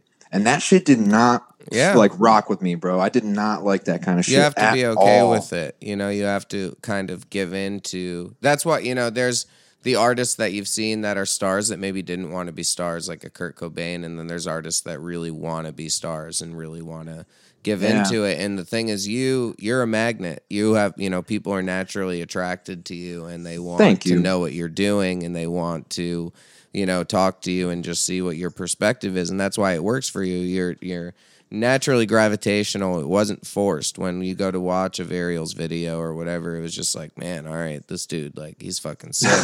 And it's because, I mean, man. You're a fucking handsome dude. You got a good look. You're doing your thing. Like, people, you know, it's natural. It's, you know, just like anything else that's of value to anyone that's in entertainment is appearance and skill, you know, and you have all those things. Joke all the time and just be like, dude, I'm so glad we're not ugly. Like, I would say that all the fucking time. Hey, it doesn't That's just like a shallow joke, but it for real. Like all those little things, like, and I don't want to say this and leave the impression in the people that are listening that, like, every time I talked to a quote-unquote fan that I felt like I would just rather be somewhere else, because that's not the case. Like, some of the greatest conversations and some of the greatest fucking people I've met have approached me after a show. And some of them I still talk to on a day-to-day basis, man, like, from years and years ago. But it's just one of those things where, like, I'm somebody who is so, like, I need my personal space, man. I have such bad ADHD, man, that, like, dude, like, if I don't get, like, an hour of just fucking dead silence completely to myself, like, it's gonna fuck my week up. Like, it's gonna, and if I don't get it, like, the next day, it might fuck the whole next week up. You know what I mean? Like, my brain needs to reset every day. And you just can't get that on tour. You know what I mean? You know, I think it's one of those things that you can't get in the early years for sure. When there's you're doing you're loading in, you're loading out, you're setting up, you're selling merch, you're doing all this shit. Where I felt a lot like that a lot. The first time I started to, like, get, I'd say, like, inner peace on tour was we were on Warped Tour 2017. You know, we were in a van, and it was so hot and gross and fucked out that, you know, you had nowhere to hide unless you could go to a friend's bus. So, you know, I just started doing a lot of yoga and, like, spending time by myself, and I learned to find that if I spend time by myself on tour and do that, it made me feel way better. So now, luckily, you know, before the pandemic, we were at a place where we have, you know, a tour manager and a tech and stuff like that. So, you know, I can wake up and, you know, go to the gym, and then I can, you know, come back and do some yoga and eat some food and have some time to just be a normal person. Exactly, man. And then the touring is great because by the time it comes to play, you're like, man, I had such a nice fucking day. This is awesome. I'm ready to rock. And see, that sounds incredible. But getting there is fucking, you know, 6 or 7 years of struggle and strife and trying to, you know, really figure it out, which is fucking difficult, man. No, like, I used to scream at Jared or, like, just have emotional breakdowns and fucking cry and be super broken just because I need to always feel like I'm me. And that sounds like a weird thing to say. No, I know exactly what you mean, bro. Because when you are a performer, you put on a face. And if you aren't putting on a face, then, you know, how you just keep it raw all the time, maybe you're either boring or, you know, it just doesn't connect to you. But for me, I've always been a performer. I've done musical theater. That's my whole thing. So I'm still Tuck on stage, but, like, I'm turning it up to 11. I'm being the most animated, like, you know, even if I had the hardest day in the world, I'm going to try not to show you that because I just want you to have a good time because I'm an entertainer. And when you wear that every day and you don't ever have a real conversation that's like, man, how are you? Like, can we talk? And when you're going out and you're being the front man, going to the merch table, talking to all these kids, having, you know, just standard conversations, you know, it's nothing the same of real 3 substance conversations for you. over and over and over again, dude. You like, I had, like, somewhat of a wig out thing, and I feel like it might have been to our photographer Peanut, where I was just talking about how, like, I can't fucking deal with these conversations, man. Like, every single person that talks to me after the show says the same fucking thing. I feel like I'm literally like a cut, copy, paste is happening, and it's literally driving me insane. Like Groundhog Day. You know what I mean? Yeah. And I started doing this thing where, like, dude, when people came up and talked to me, I stopped doing the like, granted, the fact that someone paid money to come see me scream is crazy. And I will never not appreciate that. So if they want to come talk to me, they fucking deserve it, bro. They fucking deserve a chance to fucking say what's good. And they fucking deserve a chance to say that they appreciate it, or if they have questions about art, then they deserve an answer. You know what I mean? So if they're going to come talk to me, I'm going to try and give them the best that I absolutely can, just because I like being nice to people. But at the end of the day, like, I just stopped doing this. Like I wouldn't say I turned it down from 11, but I brought it down to like a 9.5. You know what I mean? Like somewhere around like a 9.5, where like people would be like, so what's up with like, they'd be like, dude, like, you guys are like so sick. You guys are like my favorite band. Like, you guys are like the heaviest shit in the world. And I'll be like, bro, we're not that heavy, man. And they would just be like, what do you mean? I'd be like, what do you listen to? And then they would tell me they would listen to like Sleeping with Sirens or like Asking Alexandria or whatever. And I'd be like, dude, let me make you a playlist. And then you'll realize that my band is not that heavy. We're like one of the least heavy bands. When we play with metalcore bands, we're heavy as fuck. If you put us in a hardcore lineup, bro, it might be boring. You know what I mean? Like, just in comparison. But also when it came to lyrics, like, my lyrics are super fucking emotional. Like, very, very emo, to be real. So when people come and ask me about that shit, I would usually, like, in the past, I would kind of give them like a, not necessarily like a fake answer, but I would kind of just give them like a very surface level answer, because I didn't feel like it would be good for them to get into that deep conversation with me. You know what I don't know. I kind of want to. Well, when it's real, it's hard to talk about. You know, you don't want to always go there. You don't always want to tap into whatever made you write that in the first place. So you just give them the quick runaround. But what I found out is it actually is way better to just spit it exactly how it is. Like, dude, after a long time, like after a while, I just started telling people exactly what the fuck it meant. Like, people would be like, hey, what's this line mean in Colder Brother? Like, what's the inspiration for the name of the song? Like, and I would be like, oh, it's because my biological father is a deadbeat and he doesn't love me, but he pretends to love me for the sake of his other family members not being disappointed in him. You know what I mean? And they'll be like, whoa. And I would be like, yeah, man. Like, and they'd be like, damn, like, that's really crazy. Like, I have something similar going on. And then we would form a genuine connection then and there. You know what I mean? So now we're not talking about, oh, dude, great set. Thanks. Like, now we're having a real conversation that, like, and when I say shit like that to them, you see their eyes light up, and they're like, whoa. Well, maybe that's why they were listening to you. You know, they tapped into that. They kind of heard it. That's why they felt connected to you and wanted to ask that. And that's what's so great about, you know, if you have something sincere to offer. And, you know, we've all seen bands that don't really give a shit about what they're talking about. They just write it. They just put it out there. Maybe they don't even write it. Fuck them, you know, which happens plenty. And, you know, and it's something that Ryan, my singer, brought up this week, where he was like, you know, because we've released some songs as our singles for the new album that are, you know, maybe a little controversial, just because, like, one, for instance, is number 38 on top 40 Billboard right now. Yes, it fucking motherfuckers, which is amazing, and it's super cool. But when that song came out, congratulations, man, for real. Thank you. It is one of the coolest things I've ever accomplished in my life. And dude, that's one of the coolest fucking things there is to accomplish in life. Crazy, like, that's real big boy charts. Like, that's what I'm saying. It's like the cool, like, I called my mom, like, you know what I mean? I was just like, dude, this is the coolest shit ever. And nobody at any level can knock you for anything now.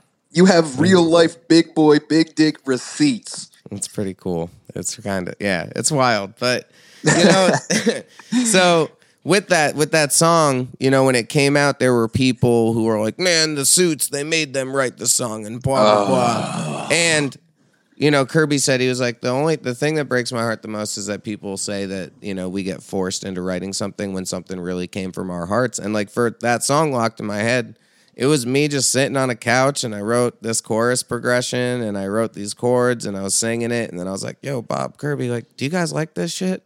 And then they were like, yo, that's sick. And then we sit down, and this wasn't even a weekend. This was on the weekend, so Drew wasn't even at the studio with us. And then we made the full structure of the song. Kirby took the lyrics and just spiced them up a little bit, you know, made them better. And then Drew came in on Monday and was like, oh shit, like this is sick. And then he adds his spice to it. But we wrote that motherfucker. So like when people say that, they're like, oh, they wrote this because someone told them to. No, I wrote it because I fucking wanted to, because it came into my brain, and this is what we want to do. Like if you I wrote it because I'm tired of, like, I don't want to write the same fucking song again. Exactly. You know what I man. mean? You know, I wrote it because I'm growing up, because my last release was 2.5 years ago, and I'm in a different fucking life now. I'm a different person now. And, you know, for people that like, you know, Parkway Drive is a really great example where people will go, man, I wish that band would play the old songs, and I totally get that. Yeah, the reality is with the new songs, for every one person that says, man, fuck this band, like, I wish that they were just like the old band, there's 10 people who heard that new song and are like, man, I'm a huge fan now. So it's absolutely one of those things where you have to, like, with time, you just become a little less niche if you're going to be a big band. And that just happens sometimes. I mean, look at the fucking Smashing Pumpkins. Like, they were once, you know, 1979, and now they're signed to Sumerian Records and making pop music. So, like, things change. People grow over time. And I'm not saying that one is bad or one isn't. It's just different. Change is constant, dude. It's going to happen. Like, that's me with Architects. Dude, if Architects came to America today and was like, hey, we're going to play Hollow Crown again, I would go to every fucking release or every single show in every single state, and I would mosh my fucking dick off until my fucking body started bleeding, dude. Like, dude, that and the Dead Swan split that they put out before that was what got me into the band, because they put that one song back on Hollow Crown. I'm having a brain fart at the moment. Is it Early Grave? Yeah. No, I'm gonna look this up real quick. But it's the one that starts off with the crazy shreddy shit. I know what you're talking about. But that band is just so fucking perfect. I saw them last time they played New York, and it was just unreal. Like, you know, they're just so smart. They do everything that you want. I think it's We're All Alone. We're All Alone. That was the song that was on the Dead Swan split, and then they put out on the record Hollow Crown. And that record is just perfect. Him, it changed. What's his name? Sam Carter. Yeah, it changed metalcore. It made me want to learn how to yell and do that. And I could back before I blew out my voice back in the day, but obviously never sounding like that dude. But when you watch him live, it looks so effortless. See, that's what I was just gonna say. Like, I missed out on a lot of Architects because my musical interests were changing. I was doing different things, and the last time I think I met up with Wage War, which was the last Warped Tour, I was talking to them, and they were telling me about how, like, Architects is, like, the best live band of all time. And I think Counterparts is saying that, too. They're saying how, like, it's, like, uncomparable, like, how good they are. They're a real band. Oh, it's unreal, yeah. Yeah, and I remember watching a video, because I had to know, you know what I mean? Because I haven't paid attention in so long. So I watched a video of them playing, like, some huge outdoor fucking venue that was absolutely massive. And it's really, really genuinely, like, it's truly weird to see Sam sing, like, do that screamy, singy shit that he does, where it's like pitched, but not all the time. Yeah, like, I don't know if it's like a false chord thing or what he's doing to be able to do it and not be actually screaming like full on all the time. Like, it's really weird, but because like you said, man, it looks like he doesn't even have to try, but you can see that he is trying and he is putting energy into it.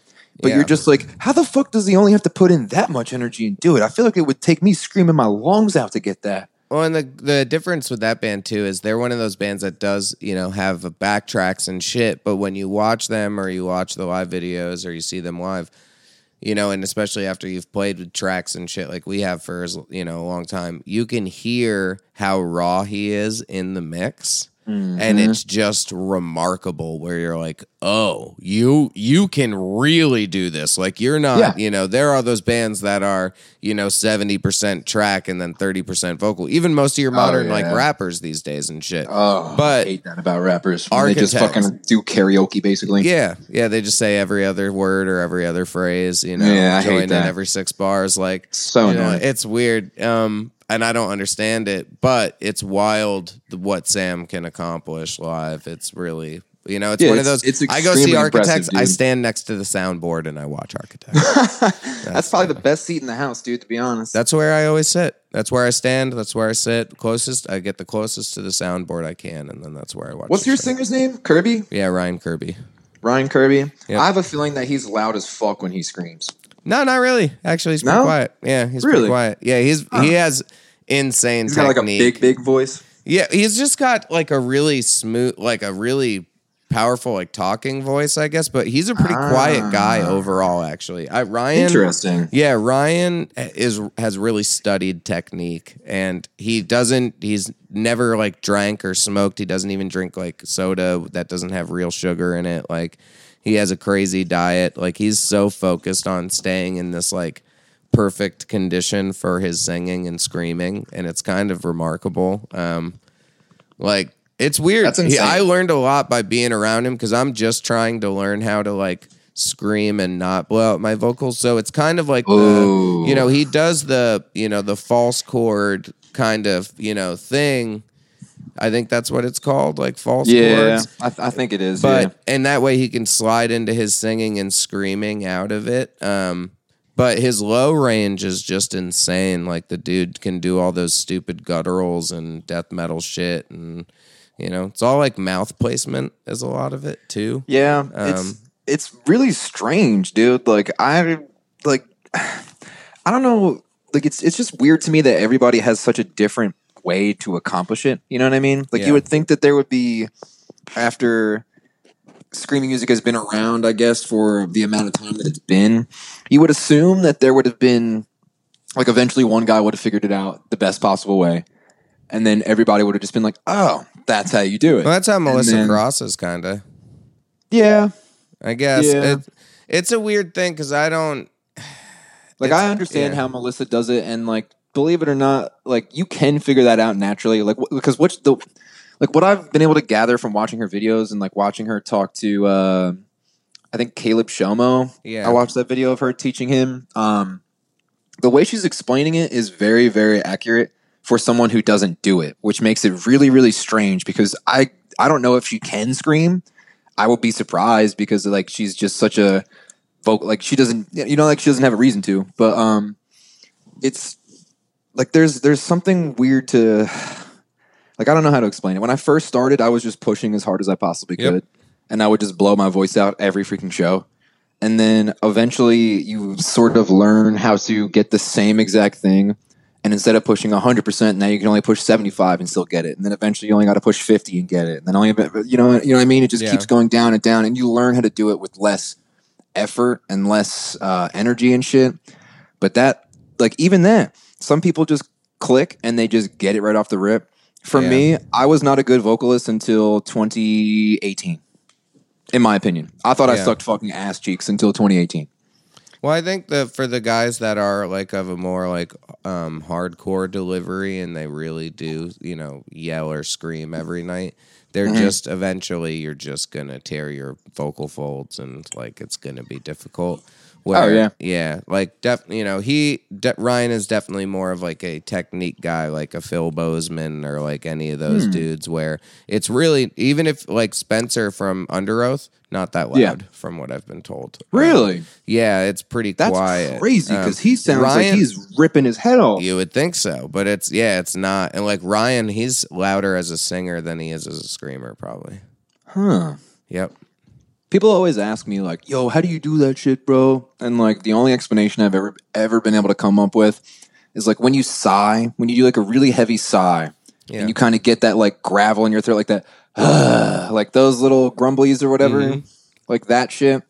That wasn't that much air that it took me to do it. That wasn't that much energy it took me to do it. You just kind of take that and you just kind of push it a little bit harder. You know what I mean? Make that a little bit louder, and eventually some shit comes out. You know what I mean? But then there are other people who are like, oh no, you gotta use the diaphragm, and you gotta do this, and you gotta do that. And to me, I'm just like, fuck it, bro. If this shit works, the shit fucking works. Because after a while, it used to hurt, but my voice hasn't hurt in like 2 years, maybe like That's 2-ish awesome. years. It would hurt when we would do like 12 shows in a row. Yeah. But if we had like 4 or 5 shows off day, 4 or 5 shows off day, you know what I mean? Like as long as there was like one off day, like every 5 or 6 days, I was fine. Yep. Yeah, my voice, it stopped hurting it once we got in-ears, and then also as long as I don't drink before I sing, I just can't. I can't mix alcohol. Belt your freaking ass off. Yeah, but like coming from, I guess for me learning how to scream, because I always thought it was like a real, like you're supposed to just be screaming as loud as you can all the time, and that's how these people do this thing. But it's kind of, for me, when I am trying to figure it out, it reminds me more of like 80s hair metal voice, where you go into this kind of like head voice and you can add this like gravel to it. But I have more of a tenor voice, I guess, as it is. So it comes out more like an Anthony Green scream. But recently on the Twitch, I mean, he's the shit. He's the fucking best fucking ever. Amazing. My best friend cut his hair once. Oh no shit! That's cool. I think it's his Twitter bio. I think it just says I cut Anthony Green's hair once. That's sick. I was Shout one out of Drew those Gray. weirdos that like went to one of his solo shows and I was like, "Hey, can I have a hug? I want to." Dude, touch you. I'll keep it a buck, dude. Yeah. I did not fuck with Circa Survive ever. What? I just don't fuck with it. I just don't fucking care about it. One of the best bands ever. Yeah, They're dude, that's so what good. everybody says. And they're also like local to where I grew up too. Yeah, because they're they like stay 20 forward. minutes away. Yeah, like, and I could have fucking cared less, dude. I would have rather went to Toys R Us. It's bro. a niche Like, band. It's a niche band for sure. I will give homie credit though, because every song that anyone's ever been like, yo, listen to this and tell me you don't like it. The one thing I always say is I always go, well, his voice is fucking amazing. Yeah. But there's just something about the rest of it that's just not doing it for me. Now, Seosin, that's a different story. Seosin was a great fucking band. Yeah, I love that without band. a doubt. Also, the production on that Seosin EP is still somehow better than like most production today. Bober is a genius, dude. He's super fucking good. I would love to write some songs with him or work with him at some point. God, he's done dude, some really cool mixes, and he's a really nice guy. If you just DM him on fucking Instagram, he's super cool, dude. Fuck yeah, dude. Yeah, he's been really nice to talk to here and there. Because, of course, as a big Seosin fan, like, I wanted to pick his brain a little bit here and there. And that's definitely one of the formative bands for my, like, vocal attempts. The reality is eventually you have to remember that only Anthony Green can be Anthony Green. Like you can't. I can't stay in that range for very long without just dying out. And yeah, he's the fucking best. Do you think that you'll do another band, or are you going to stick with the producing stuff? You just, I mean, I write an every day. project. Yeah, like I write every single. Well, not every day, but every single day that I have the energy to, I do. I have a few heavy songs tucked away. Believe it or not, most of the songs that I wrote on the In Darkness record I've had for a while. Like that romance song where it's that's me the singing. softer one. Yeah, where it's like ding ding ding ding ding. That one. I wrote that song in like 2016 before Pain Again came out. There's a lot of songs on there that like I've been trying to push that wave. Like the sound on In Darkness is how I always wanted to be in a band that sounded like that. And I feel like it just kind of took a while for the climate to kind of shift where that shit would have been cool. You know what I mean? Yeah, I think it's very fitting for the times. I mean, who mixed that record? That's all Josh Schroeder, the GOAT. Oh, okay, sick. That's awesome. He's the guy who does all the King 810 shit and stuff. Yes, sir. I've wanted to work with him since I was fucking like 14 years old. Yep. Yeah, he's wild. He did that Pale Horse Legend record, bro. Oh, I didn't know that. Those are fake drums, and I had no idea. Really? Yup, exact. See? Like, speaking of like older legendary bands too, to touch on it, did you ever listen to This Day Forward, the band that was the predecessor to Circa Survive? No. Dude, yeah, you should go listen to This Day Forward at some point.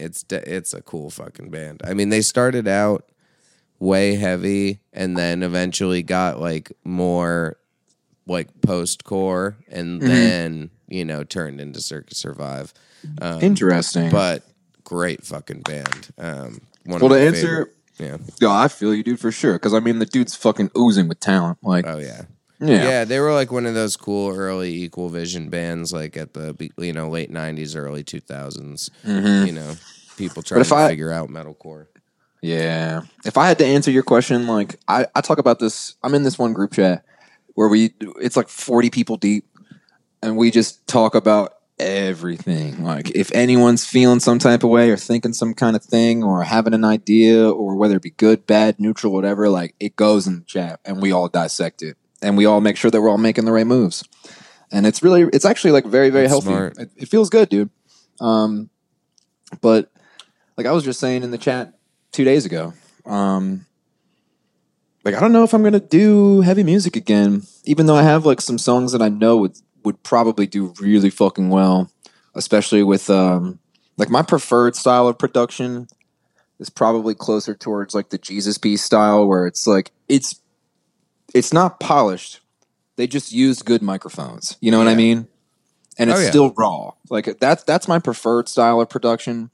So I mean, I know I have like 4 or 5 tucked away that would go crazy, but I don't know, dude. Like, I just don't fucking like heavy music like that, bro. I think you save it till the day that you're like, you know what, I gotta. And if that day never comes, then so be it. Yeah, exactly. But like, I'm having more fun doing other shit too, though. Like I'm having more fun fucking producing for people. I'm having more fun teaching myself how to master, teaching myself how to mix better. Like, I don't know, dude. So by producing, do you mean you're like writing beats and stuff? Oh yeah, dude. I have That's like what a whole it looks little, like from your like Instagram and shit. I got a whole little mini studio at the crib, and the photo I have on my Instagram is like that was like version 1.0. I'm on version like 3.0 now. My shit looks legit nowadays. That's awesome. Yeah, like I've when I was in Varials, I did a few things here and there for a couple bands. Like Movements did their first headliner, and they needed some like cool little set interlude things. So I had Homie send me over some of their like guitar stems, and I put like cute little lo-fi like Movements-y type stuff underneath of it, and they use it as interludes. Like I've done like a few things. Oh, that's awesome. Some stuff for other people's podcasts, other people's shows, made beats for people and shit. But I don't know, dude. Like it's just hard because what's harder than being in a band is finding 4 other people that are good at what they do to be in a band and that they want to be in a band. And even besides that, it's a lot of sacrifice and a lot of work. Yeah, it's a lot of work. And like, I don't know, if I was going to do a heavy band, we probably wouldn't play shows really. And if we did play shows, it would be like, we would play like 1 or 2 bangers a year. And dude, I live in New York. I'll play bass for you. Yo, let's fucking go, dude. Yeah. I'm fucking down, dude. I'm so down. Yeah. Now you can sing, so I don't have to fucking do that shit because you got the juice. Sick. Thank you. You got the juice, though, bro. I appreciate it. I had. I'm sorry. You had the sauce. I just had a little bit of the juice, dude. It's nice, like getting to do the softer, more like R&B kind of style stuff, because then it's just like pocket shit all day. Fun, dude. Yeah, and that's why I liked what you were doing on Romance and what you started to add into the band. I was curious to see if like next album we'd get that chorus. Something. You would without a doubt get that. Like next record. I had a whole vision, man. To be honest, like I had a whole thing where I was trying to chart the musical path of the band since I joined the band in 2014 or 15 or whatever. Yeah. And like I could tell you right now, like I could definitely write the next one right now, just because at least if I was in the band and I knew it was still going to be me singing on it, I could probably still write the next one. But I don't know, dude. Like I want to do something that feels more me. Like I didn't listen to heavy music at all when I was in the band. I listened to that Vane record when it came out. I listened to the Code Orange records when they came out. I listened to all my friends' bands because I genuinely liked them. And I don't know, man. Like I really listened to hip hop. I listened to R&B. I listened to soul music. I listened to funk music.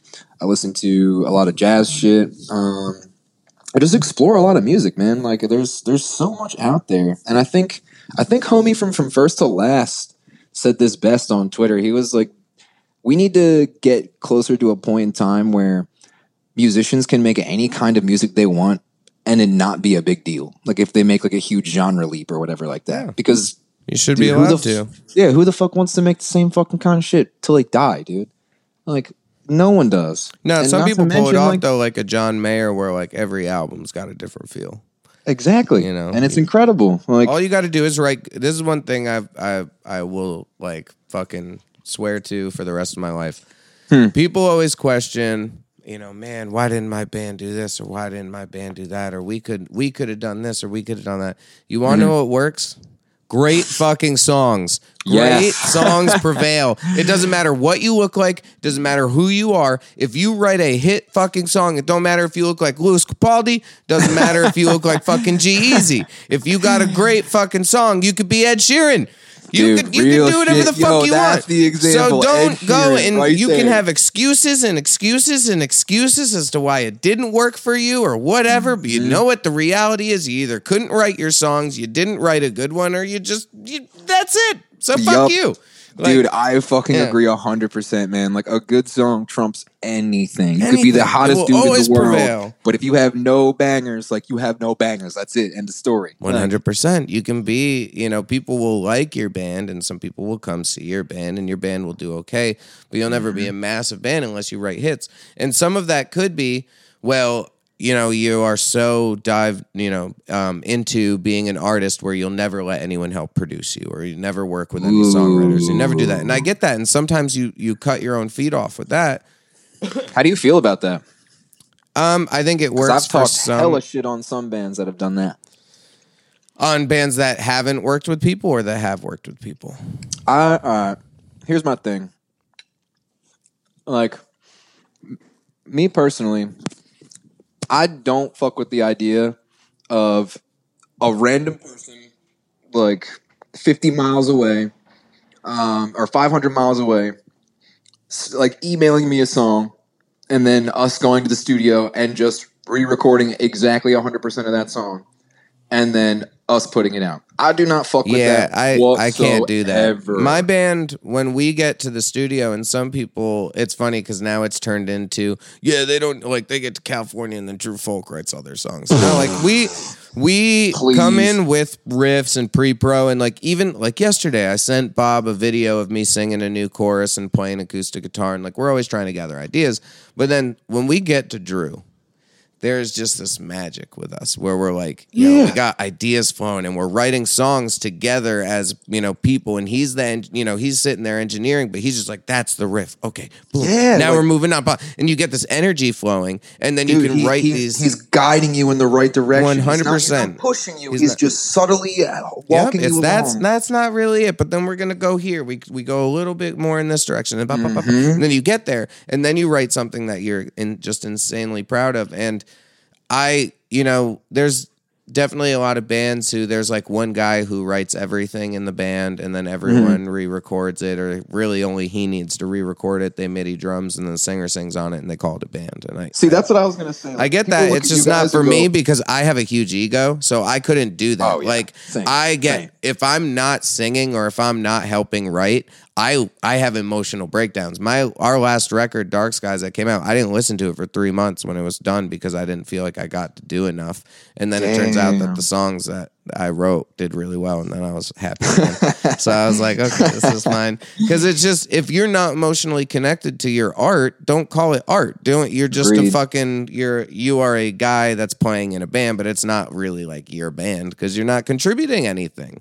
I fucking agree so much. That was one of my biggest fucking problems with the band, dude. Yeah. That was my biggest fucking problem, is that we would go to the fucking studio and everyone would sit around and play fucking Need for Speed on their PlayStation while I'm in the fucking Studio B writing tracks for like 12 hours a day.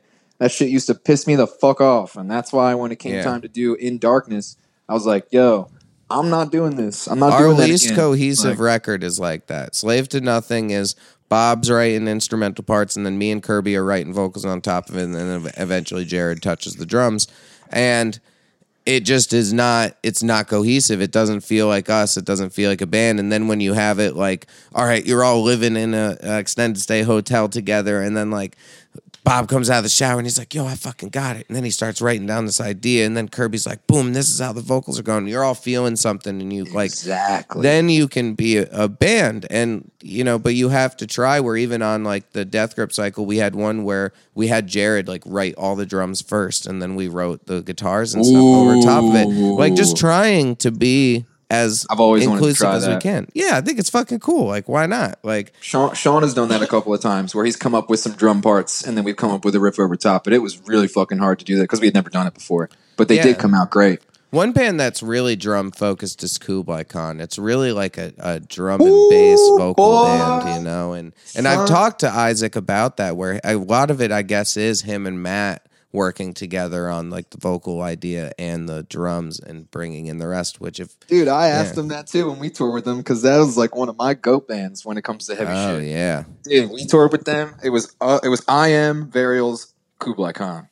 That was my fucking dream tour right there. Baby. I Am is amazing. They're on that video that I just texted you to, the one that I watched live, and that boy Andrew got jacked. Yo, first off, Andrew been jacked, bro. He's been jacked. They're a Texas band. I seen them for a long time, and you know, I remember watching them play a show either with Bloodline or Dirkus's band before that in Texas. One of the first times I saw him, and I thought they were a great band, but it just, when I saw him in this video, I was like, all right, bro, I ain't gonna. I don't know a band that gets more, like, I don't want to say slept on, because I don't want it to say like it's like people don't care about them, because that's not the fucking case at all. People care, but I want to say, not enough people give them fucking credit where credit is due. Because that band could play a venue like the End in Nashville, which like realistically should be like a 50 cap room, and they'll squeeze like 200 in there. Yep. And they'll sound like they're at a fucking stadium. Oh, I don't know another band that can do that with no tracks, no fucking anything. Like, dude, just plug in and play. And Last they time just I saw go them live, crazy. Yeah, I saw them all open the Fit for an Autopsy tour they did a while ago. Bro. And it was just one of those things where all the dive bombs and the pinches, and Andrew just looking like a fucking beast. And you're like, okay, you guys are real. This is, you are 100% like, you could wear the fucking cowboy boots and spin your hair, and it's authentic as fuck. And dude, they just need more mainstream tours. That's all it is they, you know, they need to, you know, open for Chelsea Grand, and they need to open for Whitechapel and like a Black Dahlia. Dude, even a Muir would do great for them. If they opened for a Muir, 100%. Dude, it would open them to so many fucking kids. Yeah. That's just all they need. They got to get into the scene world some more. And then it's like like when Suicide Silence and Whitechapel popped off, it was because they were the hardest, heaviest thing in the scene. And kids always want it. They don't know where to go. You know, it's hard to go from Pierce the Veil to I Am, but if you just put it in front of them, you know. And dude, that's why I love touring with Counterparts. Like, they're always great at selecting. Oh my god! Like, dude, what was it? What was it? It was fucking Varials, Have Mercy, fucking. Oh, is that Being as an Ocean? Oh yeah, Being as an Ocean, and then Counterparts. That was the first private room tour. Yep. And I remember just being like, this lineup makes no fucking sense, but I don't give a fuck, because we're going to show up and we're going to be the heaviest fucking band in that bitch. I'm fine with that. I would have loved to seen that tour. Dude, it was a great one. Yeah. It was a great one, man. Counterparts fucking crushes it like always, because fucking everyone in that band is way too talented for their own good. Fucking, dude, Kyle. Actually, I know I said Tay is the best drummer in the world, but Tay and Kyle are tied. Yeah, and Kyle has he's the greatest rock band drummer in Canada or the world or some shit. The world, dude. He's permanently ranked #1. That's insane. It's so fucking sick. You know, he was in like a death metal band. He was in like death metal bands and shit before Counterparts. No, but it makes sense because he's so relaxed when he plays Counterparts, where it looks like it's a cakewalk for him. Oh, dude. And it's crazy too, because another band where you watch Counterparts and, like, first off, Blake. He's a freak. He's a freak and a half, but dude, that motherfucker is so good at guitar We used to do that it pinch makes counters. me rage, dude. Oh yeah, he is one of the best in the scene, easily, and so clean. Like we used to on Warped Tour, someone would have like a cardboard, piece of cardboard and a marker, and we'd do pinch markers for how many times he can throw a pinch into the set because he just. It's also the way that he sets up his guitars I used to too. literally force him to throw them in there. Them and Wage War. Oh yeah, they're always great at it too. Dude, they're he serious puts a riffers, pinch man. In that Stitch song now, and that's because of me. And when we played with them at Warped for the last one, he comes up to me and he's like, "Trav, I just want you guys to know, man, that like ever since that tour we did with you, I put that pinch harmonic in the Stitch riff every single fucking time." I'm like, good, because it fucking shreds, dude. Yeah, dude. No, they're both Cody and Seth. They're both serious shredders. They're great players. Seth is one of those dudes that plays, and it looks like he could just be thinking about anything else and not even giving a fuck. But he shreds so clean. I feel like he is thinking about something else because he's like, well, I'm going to graduate college and I'm getting married to my wife. And well, he's like, I got to be the most handsome handsome dude on the planet as well. Huh? Well, should I cut my hair? Well, I guess I'll cut it and I'll still look really hot. Dude, all right. He's fucking painfully hot, bro. Yep. Yeah, and it hurts when he's that nice too. He's like, it's just crazy. Some guys like that. I like to refer to my Bobby as that too, where he's just like remarkably handsome. Where like our whole stream, people are just like, yeah, guy looks like James Franco, and it's like that's the compliment that you get. It's like, fuck you, dude. Holy, shit, but dude. Seth is so nice, so handsome, and the boy can shred. And the band is fucking fantastic. I told Blake this, or like when I think it was one of the first or second times we toured with Counterparts. I was talking with somebody, and we were like, dude, Blake is like the best guitarist in the scene. Yeah. And we were like, yeah. And then they were like, yeah, but like, we're not allowed to tell him. We cannot fucking tell him. And I was like, you know what? You're right. Because he's a psycho. And if he knows that he's our favorite guitarist, he'll never let us fucking live it down. The other thing is, how many guys do you see that every band that they're in gets better by him being in the band? Oh, I know, you know? No matter what, when Blake shows up, shit's gonna get real, and dude, you're gonna play properly because you're not gonna fuck up around that dude. Yeah, dude. I remember watching him in. There was like one show where apparently Kyle messed up on drums, which the only person who fucking noticed it was probably Blake, to be honest. And they show up to the next day at the venue, and Blake and Kyle are going over this one part, and they play it like 15 times in a row. It's like a 10-second part. They just keep ripping it, and I'm sitting there trying to find the mistake. Trying to find out what part Kyle's fucking up. And every single time they do it, they stop. Blake looks at Kyle. Kyle goes, ugh. And then they try it again. And I'm like, dude, where's the mistake? I pull up the song on my phone. I listen to it. It sounds exactly like what they're doing in front of me.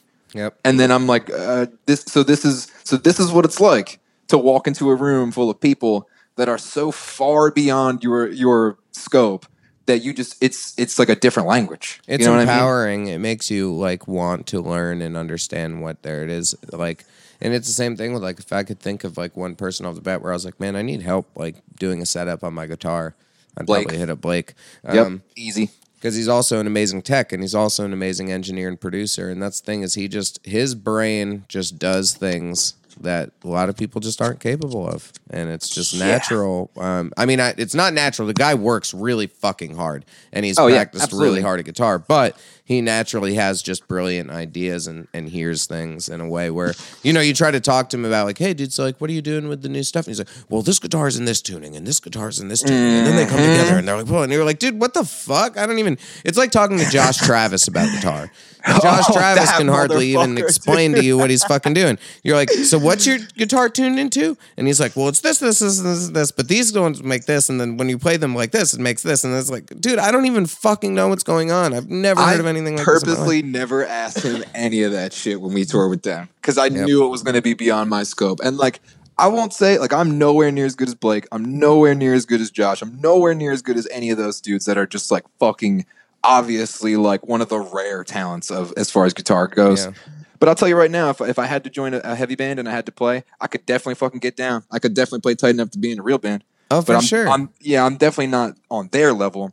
But even then, like having the confidence I have in myself as far as guitar playing goes, dude, I know where my skills stop. I know where like these people are. And like that's one of those positions, like kind of like what you just said, Like it makes you want to learn. It makes you want to do it. And like I've always kind of had this thing where like my ideal musical situation, I want to be the dumbest person in the room.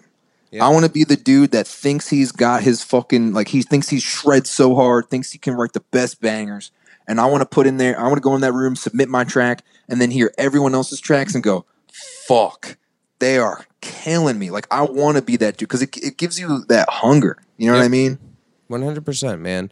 It's a necessary element. And if you don't, there needs to be a really nice balance of a little bit of envy, a little bit of inspiration, and a little bit of aspiration, where you're just like, okay, like I see what that band is doing and the numbers that they're getting, and I'm jealous, but that's going to fuel me to be inspired by all of these other great bands and to write something that is next level for me and to challenge myself. So, dude, Knock Loose.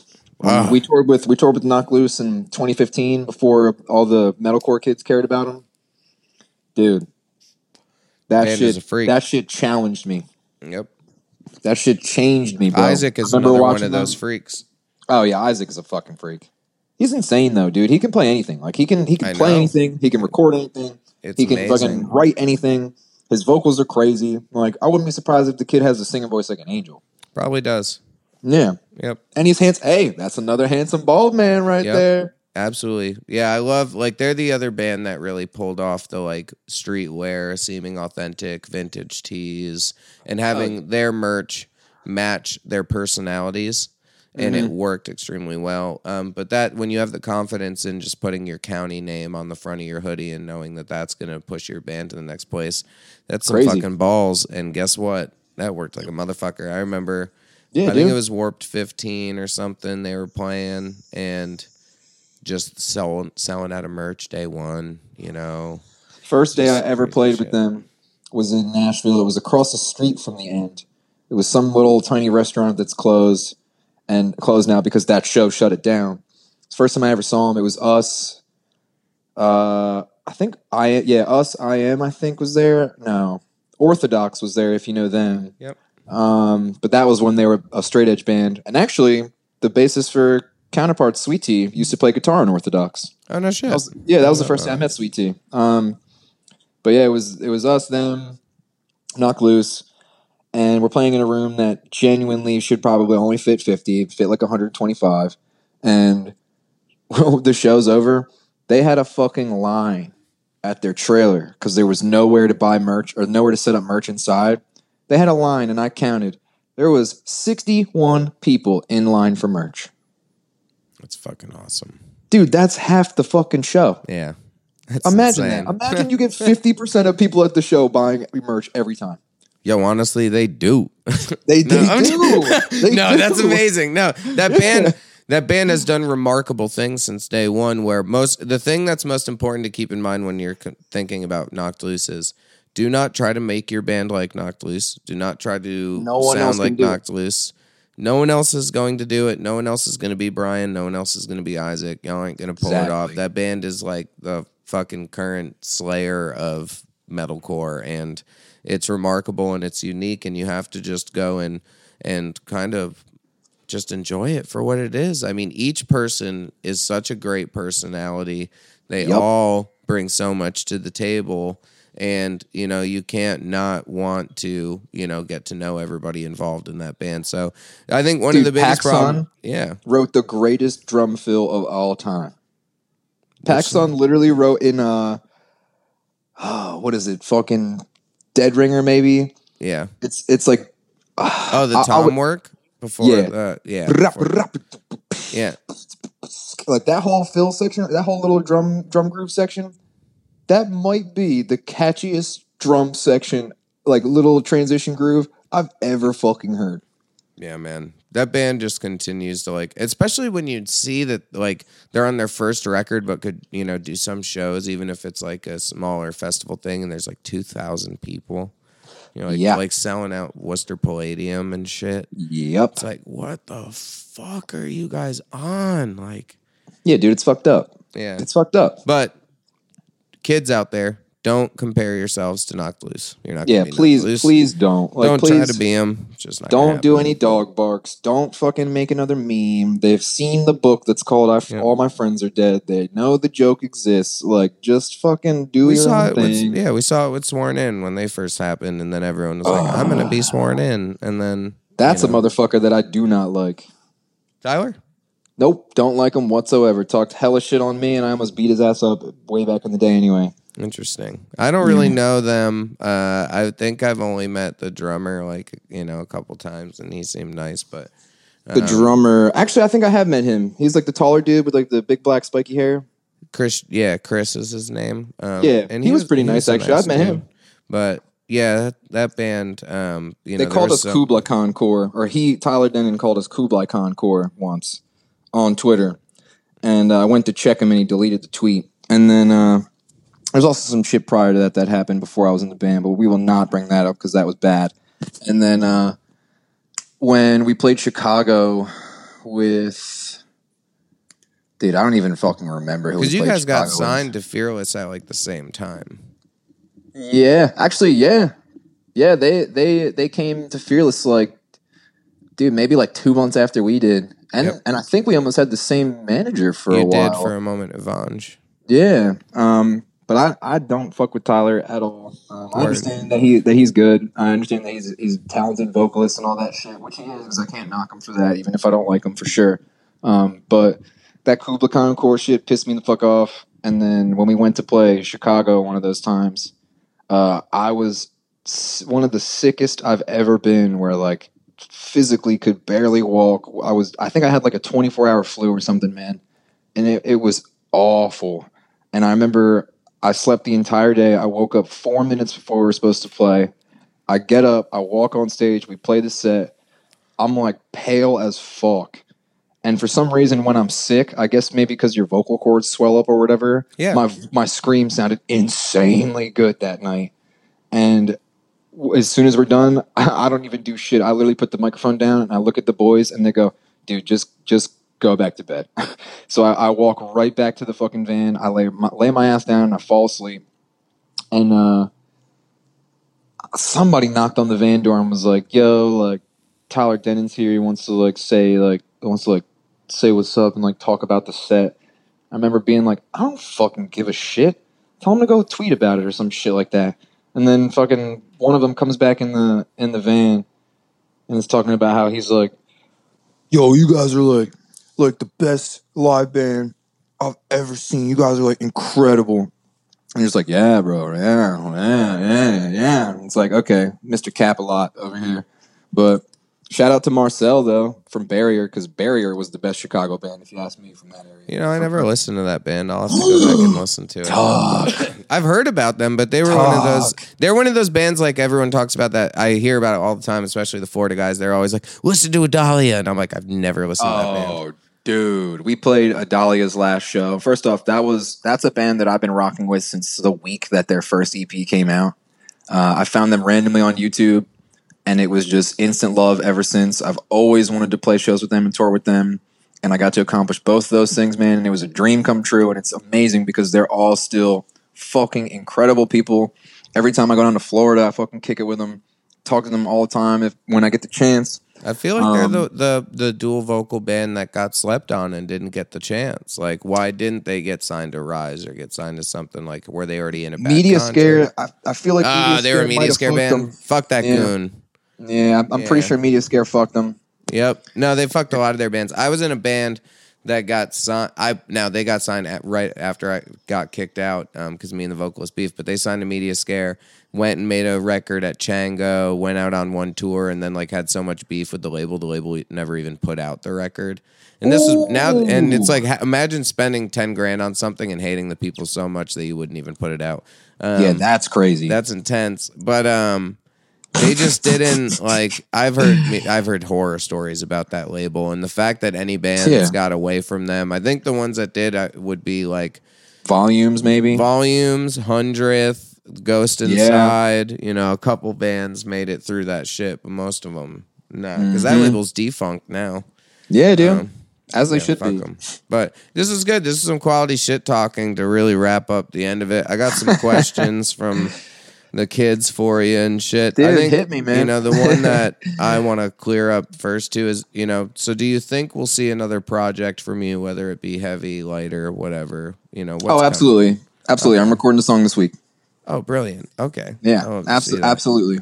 A good one. Heavy, most likely, but heavy, most likely. But like I said, if it does come out, it's not going to be like a real band. Like, we're not going to be touring. We're not going to be fucking doing the whole thing. We're just going to fucking try and put out the best music we can. And then if a badass show comes around, and we got some friends that are on it, we're going to try and hop on. But, awesome. I think there's enough people that just want to hear you, man. That they'll be happy regardless. Dude, that's really cool. Like, honestly, I get messages a lot about people asking me that kind of shit, and it is kind of funny because I'll post like a little snippet of me like producing something or whatever, and then there'll be like a kid that responds and is like, I know you're producing shit, but please tell me we're gonna get some more heavy shit. And I always hit him with like the I don't know emoji. You know what I mean? Yeah. No, that makes sense. I mean, I think that's a good way to do it. Keeps it mysterious. Yeah. It's funny being a dickhead. Keeps it in darkness.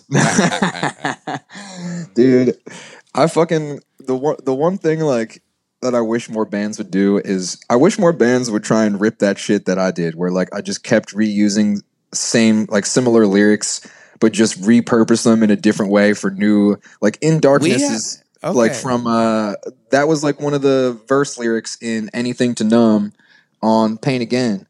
And to me, that smart. Lyric had the most impact. You know what I mean? So it translated the most. So I just built off of that for a new record. Like, I think it's really cool when we've actually done it a couple times. Yeah, but dude, we have like one song that names a bunch of other old songs, and then we had we have a new song on the new record that talks about a past song, and like we like to have songs tie into each other. Because then if you're an OG fan, then you get it. If you're not a real one, then you don't. Yeah, dude, same. Like, I got hella lyrics that go from song to song, and I'll use the same, like, 3-word phrase, like, in, like, 8 different songs, but reflect upon it, you know what I mean? Like, like, the first idea I had for In Darkness was supposed to be, it was supposed to be a lyric, I can't remember what it was going to be. But the concept of it was the first lyric of the new record was going to challenge every single thing that the first record said, and kind of put it in this perspective where like if the first record is a story, then the first line of the new record was supposed to be that person telling the story after they've had enough time to reflect on it and realize that like maybe it was just bullshit. Like, maybe I was just on some bullshit. You know what I mean? But I wanted it to I can't remember what the fucking phrasing was, because I remember I had this phrasing down, and I remember I told it to our photographer, and he was like, ooh. But it just didn't work out that way.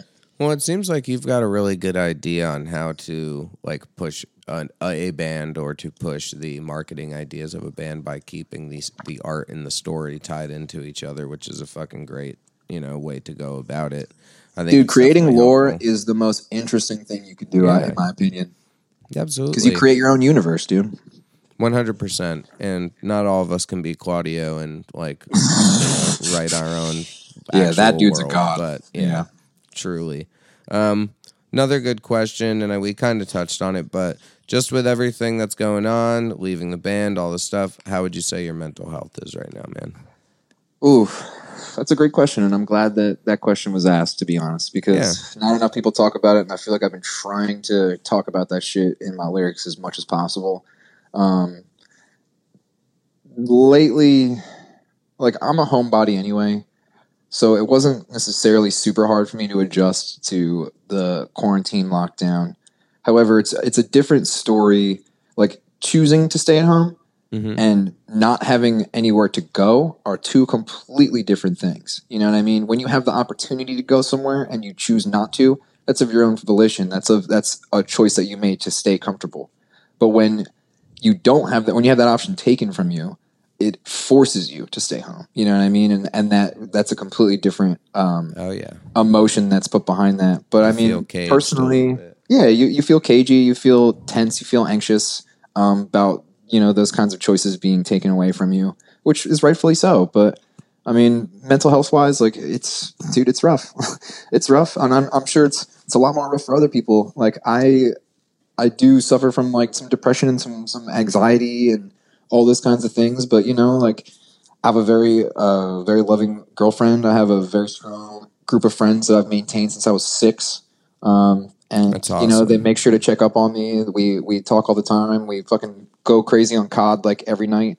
So you've been doing the Twitch thing pretty regularly. People can see you on there. No, I've been trying, dude. I did a couple of Twitch sessions of me making beats. What's your Twitch tag?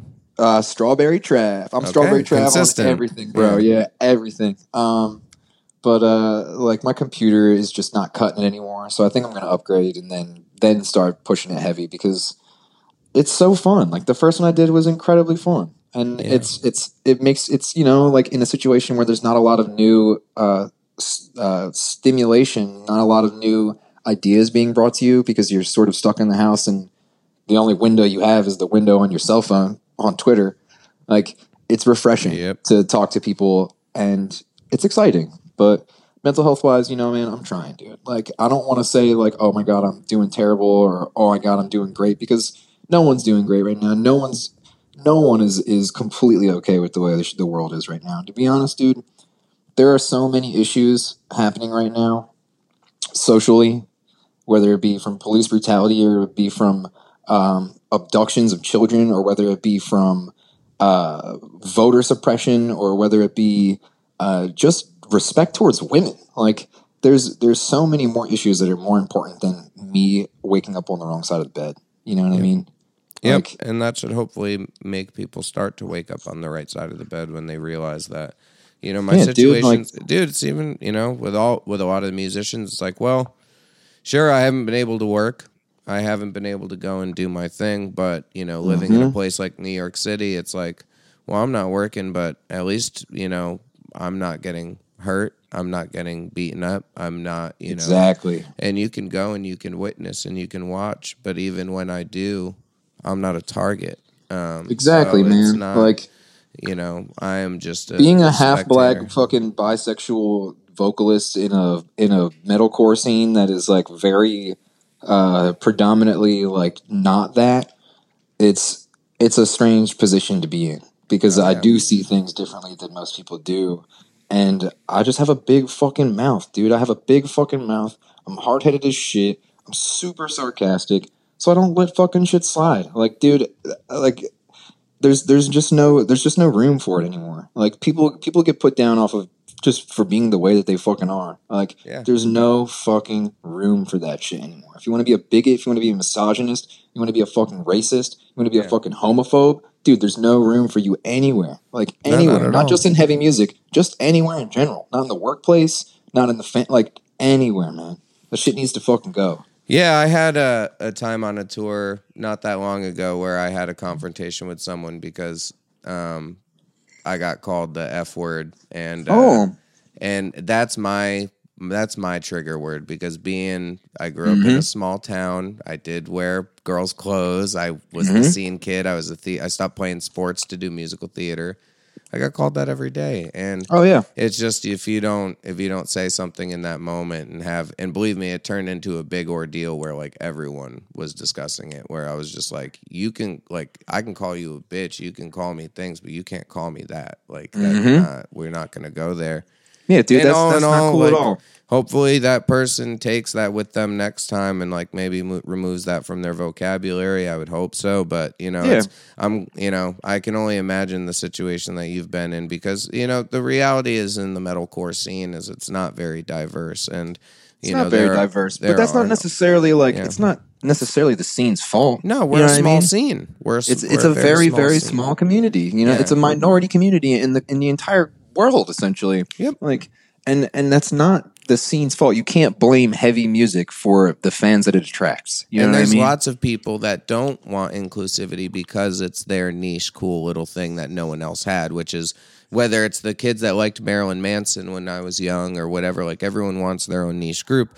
But the more, kind and inclusive we are, the better and a more prosperous scene that we will continue to have. And that's been shown time and time again. And there's been a lot of really beautiful, positive scenes that have generated great movements, whether it be the early Krishna scenes, the consistent straight edge waves, or just these moves where people are actually generating open conversation about their sexuality and wanting to, or race relations, anything where they just want to be honest with themselves, be honest with everyone around them, and it does truly make things better. Because, without a doubt, dude. Like conversation is important. It's so easy. It's so easy to just write somebody off. It's so easy to just say, oh, well, I had a bad experience with a guy like this one time, so, fuck them. You know what I mean? It's such an easy, like, cheap fucking cop-out of a reason to fucking feel any way. Absolutely. That doesn't make it okay. That doesn't make it the right move to make. That doesn't mean that you are better than using your brain and fucking figuring out what the logical move is. Like, and I understand, like, dude, heavy music, like, the one thing that pisses me the fuck off about it, that has always driven me crazy, is like you said, everybody wants it to be their own niche, where they are the ones that are in on it, and not everyone else is in on it. And they feel like it makes them like more like spicy or like a more exclusive kind of person. And it's like, okay, well, check this out, right? So, what was the last big wave of heavy bands? And by big wave, I mean massive, massive, massive wave. Because if you ask me, it's when bands like Korn were coming around and they were collabing with rappers and they were collabing with Rick Rubin type producers. Yep. And we had different cultural elements being brought to different musical styles, creating entirely new waves. Like, that's, to me, that right there is proof that one idea and one philosophy of something will never be better than a collection of thoughts and ideas put together. Absolutely. From different areas. And sometimes you try to build a website to get a bunch of people to collaborate, and then you have a grand scheme where it's going to get even bigger and greater, and you're going to bring the whole fucking musical world together. Ooh. And then I'm going to be rich, motherfucker! Pinky rings galore. It's coming. Dude, if you get hella rich, I need a chain that says I was there when it started. Dude, 100%. I want to get so rich that I can send all the original 150 like Pokemon a chain. Yes. Yes. Give me a holographic card, bro, Dude, please. How dope would that be, though? That would be sick. That'd be fucking beast, dude. But I mean, like, it's just one of those things. Like, Nobody is really better than anybody. Nobody really is cooler than anyone, to be honest. That's all fake shit. Like, people come up to me when I was in the band, and it was evident that they saw me as somebody larger than just being a normal person. And I would always have to remind them. I'd be like, "What do you do?" I'm like, "Oh, nothing really. I just like sit around and like hang out, smoke weed, play video games, like skateboard a little." I'm like, "Dude, we do the same thing." Yep. I sit around, I smoke weed, I play some video games, I eat food, sometimes I skateboard, watch a lot of YouTube and fuck around on Twitter. Like, there's nothing different between us. You know what I mean? Absolutely. Well, people just need to realize that. Like, it's so easy to be friends with people. Well, I think all the kids that are listening to this that are fans of yours, they're going to definitely feel a little more comfortable approaching you after this, and definitely have a good understanding, because and if I don't respond, that's because I was stoned, or it's because I got anxious, and I'll get back to you eventually. Yeah, that's, you do get a lot of messages, and people do, but I think, it's nice that you'll care, and you'll go out there and you'll try to talk to people even after stepping away from the limelight, which is still very kind of you. So oh, dude, go ahead, please. No, I was just gonna say, like I just don't, like, if there's anything that listeners can get from any appreciation they had of me and my position in the band, in the scene, being a performer, it's that, number one, you can talk about whatever you want. In my personal opinion, the only other lyricist out there in our specific lane of heavy music that was even beginning to scratch the surface on emotional values and emotional feelings was Kublai Khan. And the way they do it is beautiful. And you know what? He talks about it every single set. And it was an inspiration to watch him, and it was an inspiration to watch them on tour every single fucking night and learn from them and get those moral little like micro lessons like crammed into a set full of music I already love. Matt so is as real as they come. Dude, he's the realest of all fucking time. Yep. So there's that, and then on the other side of things, don't fucking ever let anyone push you to do some shit you don't want to do. If you want to do it because it feels right. Don't do it because it feels like you're not going to be cool if you don't do it, or you're not going to get any retweets if you don't do it, or you're not going to ever get that record deal if you don't do it. Listen to fucking Tool, bro. They're the weirdest fucking band in the world, and people fucking love that shit because they're weird as fuck and they're them. Yep. You know what I mean? So you those have to be two, an individual. Always remain an individual. And also fuck cops. Oink, oink. And smoke weed too. There's my top 4. Yo, cook some motherfucking bacon, bitch. Mm-hmm. Fuck the ops. You know, well, actually, I'm a police officer. No, I'm not a. Stop it! I know it was a setup. It was a thing. You got me to admit I smoke weed on air. I know, dude. I guess. Well, you're not in Philly. You said you're in Jersey, so it's not. I'm in Jersey they actually, they've always hated weed in New Jersey. We're gonna be New York and New Jersey will be some of the last to go legal because we have corrupt ass states. Check this out, though, bro. Check this out. New Jersey put the vote on the presidential ballot. Shit. Left it up to the public. So November 31st or November whatever the fucking date is. That's when the vote is getting counted. I hope that shit happens in New York. That would be wild. So you can get your legal card or your medical card, but they don't got any herb at it. So. Yeah, but we found a way around that. I have a system. That's on the DL. You only know if you're not a bitch. But dude, last question I got for you out of these ones from Facebook. Hit me, man. Top 5 artists that aren't core. Oh, that is a great question. Fun one to go out on. Yeah. Top 5 non-core artists.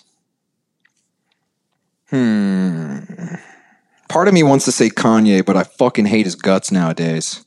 Unless it's all a grand scheme, right?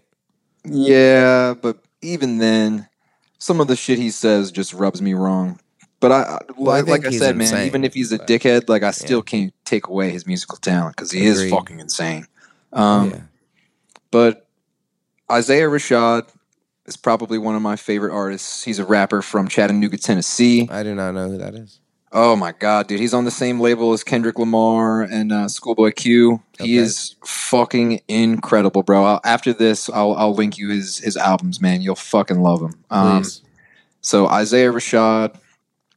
I'm a huge fan of The Strokes and a huge fan of Interpol. Yeah, dude.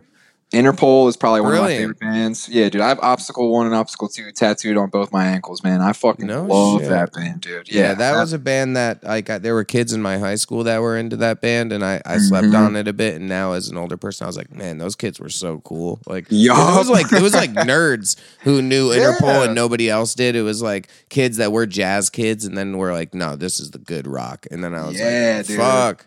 But I was Interpol listening to From First to Last, so. Oh, yeah, From First to Last is fucking incredible. Like, dude, that's another one of those bands that's, like, timeless for me. But, I mean, I would probably say, God, I fucking love Drake, dude. I know I'm a light skin, and I have to say that for my light skins out there, but, like, I fucking love him, bro. He's so good. Yeah. Drizzy is great. Huge fan of Jay-Z, huge fan of Isaiah Rashad, huge fan of pretty much all rappers. The Strokes, Interpol, Tokyo Police Club is fantastic. Sick. Block Party, fucking incredible band. But I also really, really love, like, just straight up, like, Errol Gardner, like, just piano jazz records, you know what I mean? Where there's no vocals at all, and it's just this beautiful, sad but somewhat inspirational piano progressions and shit. I really just find that kind of shit beautiful, man. Anything that moves me, like it doesn't really have to be any particular genre because I'm open to trying anything. Like, even Lil Nas X, dude. I wrote him off so fucking hard when Old Town Road came out. I was like, this shit is trash. This shit is garbage. It's a joke. Blah, blah, blah. And then he put out his EP 7. Every song besides Old Town Road is a fucking banger. I'll have to listen to it. I've never listened to it myself. Oh, Tuck, dude. The kid is mad talented. Old Town Road is barely scratching the surface for that kid. So, you know, I mean, sometimes you need that hit just to get the rest of it out there, you know? So absolutely. So, I mean, I don't know if I have favorites, but I love everything, man. That was great. Well, dude, I hope you had fun on the fucking show today. It's so fun, It was a pleasure. Hold on 1 second, and I'll say goodbye to you off the air. But any last words for the people? Last words for the people. Fuck cops. Listen to Loathe. Listen to Code Orange. My Cash App is Strawberry. It's Travis C. Tabron. Let's see what else. Hit me up on Twitter. If you want to make music, let's do it. If you're a rapper, if you're an R&B singer, if you want to be in a rock band, if you want to be in a metalcore band, anything, any kind of music you make, I'd love to work on it with you. And be kind. Just be kind. It's hard sometimes, but it's not as hard as you think. I love it. What a way to end, dude. Well, thank you very much. And appreciate you being on the show. Hold on 1 second, and I'll say bye to you off the air, buddy. Of course, my man. Thank you again for everything. Of course. Pleasure.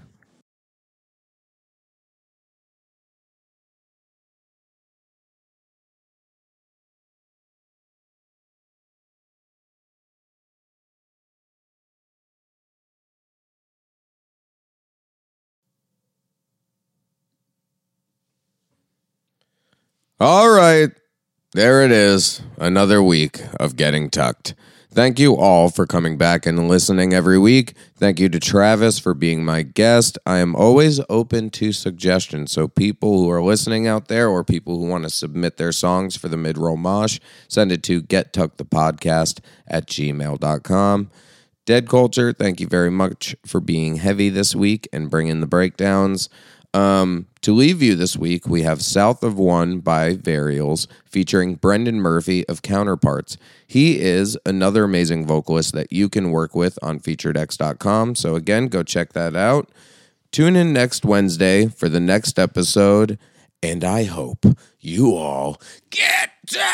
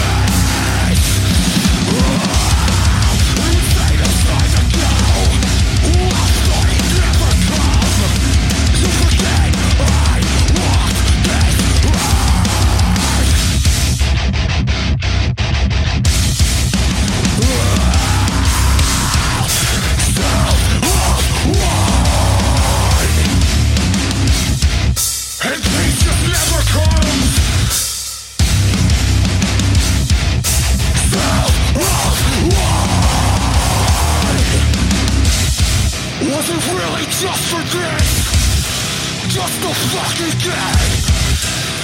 You forget I walked this earth.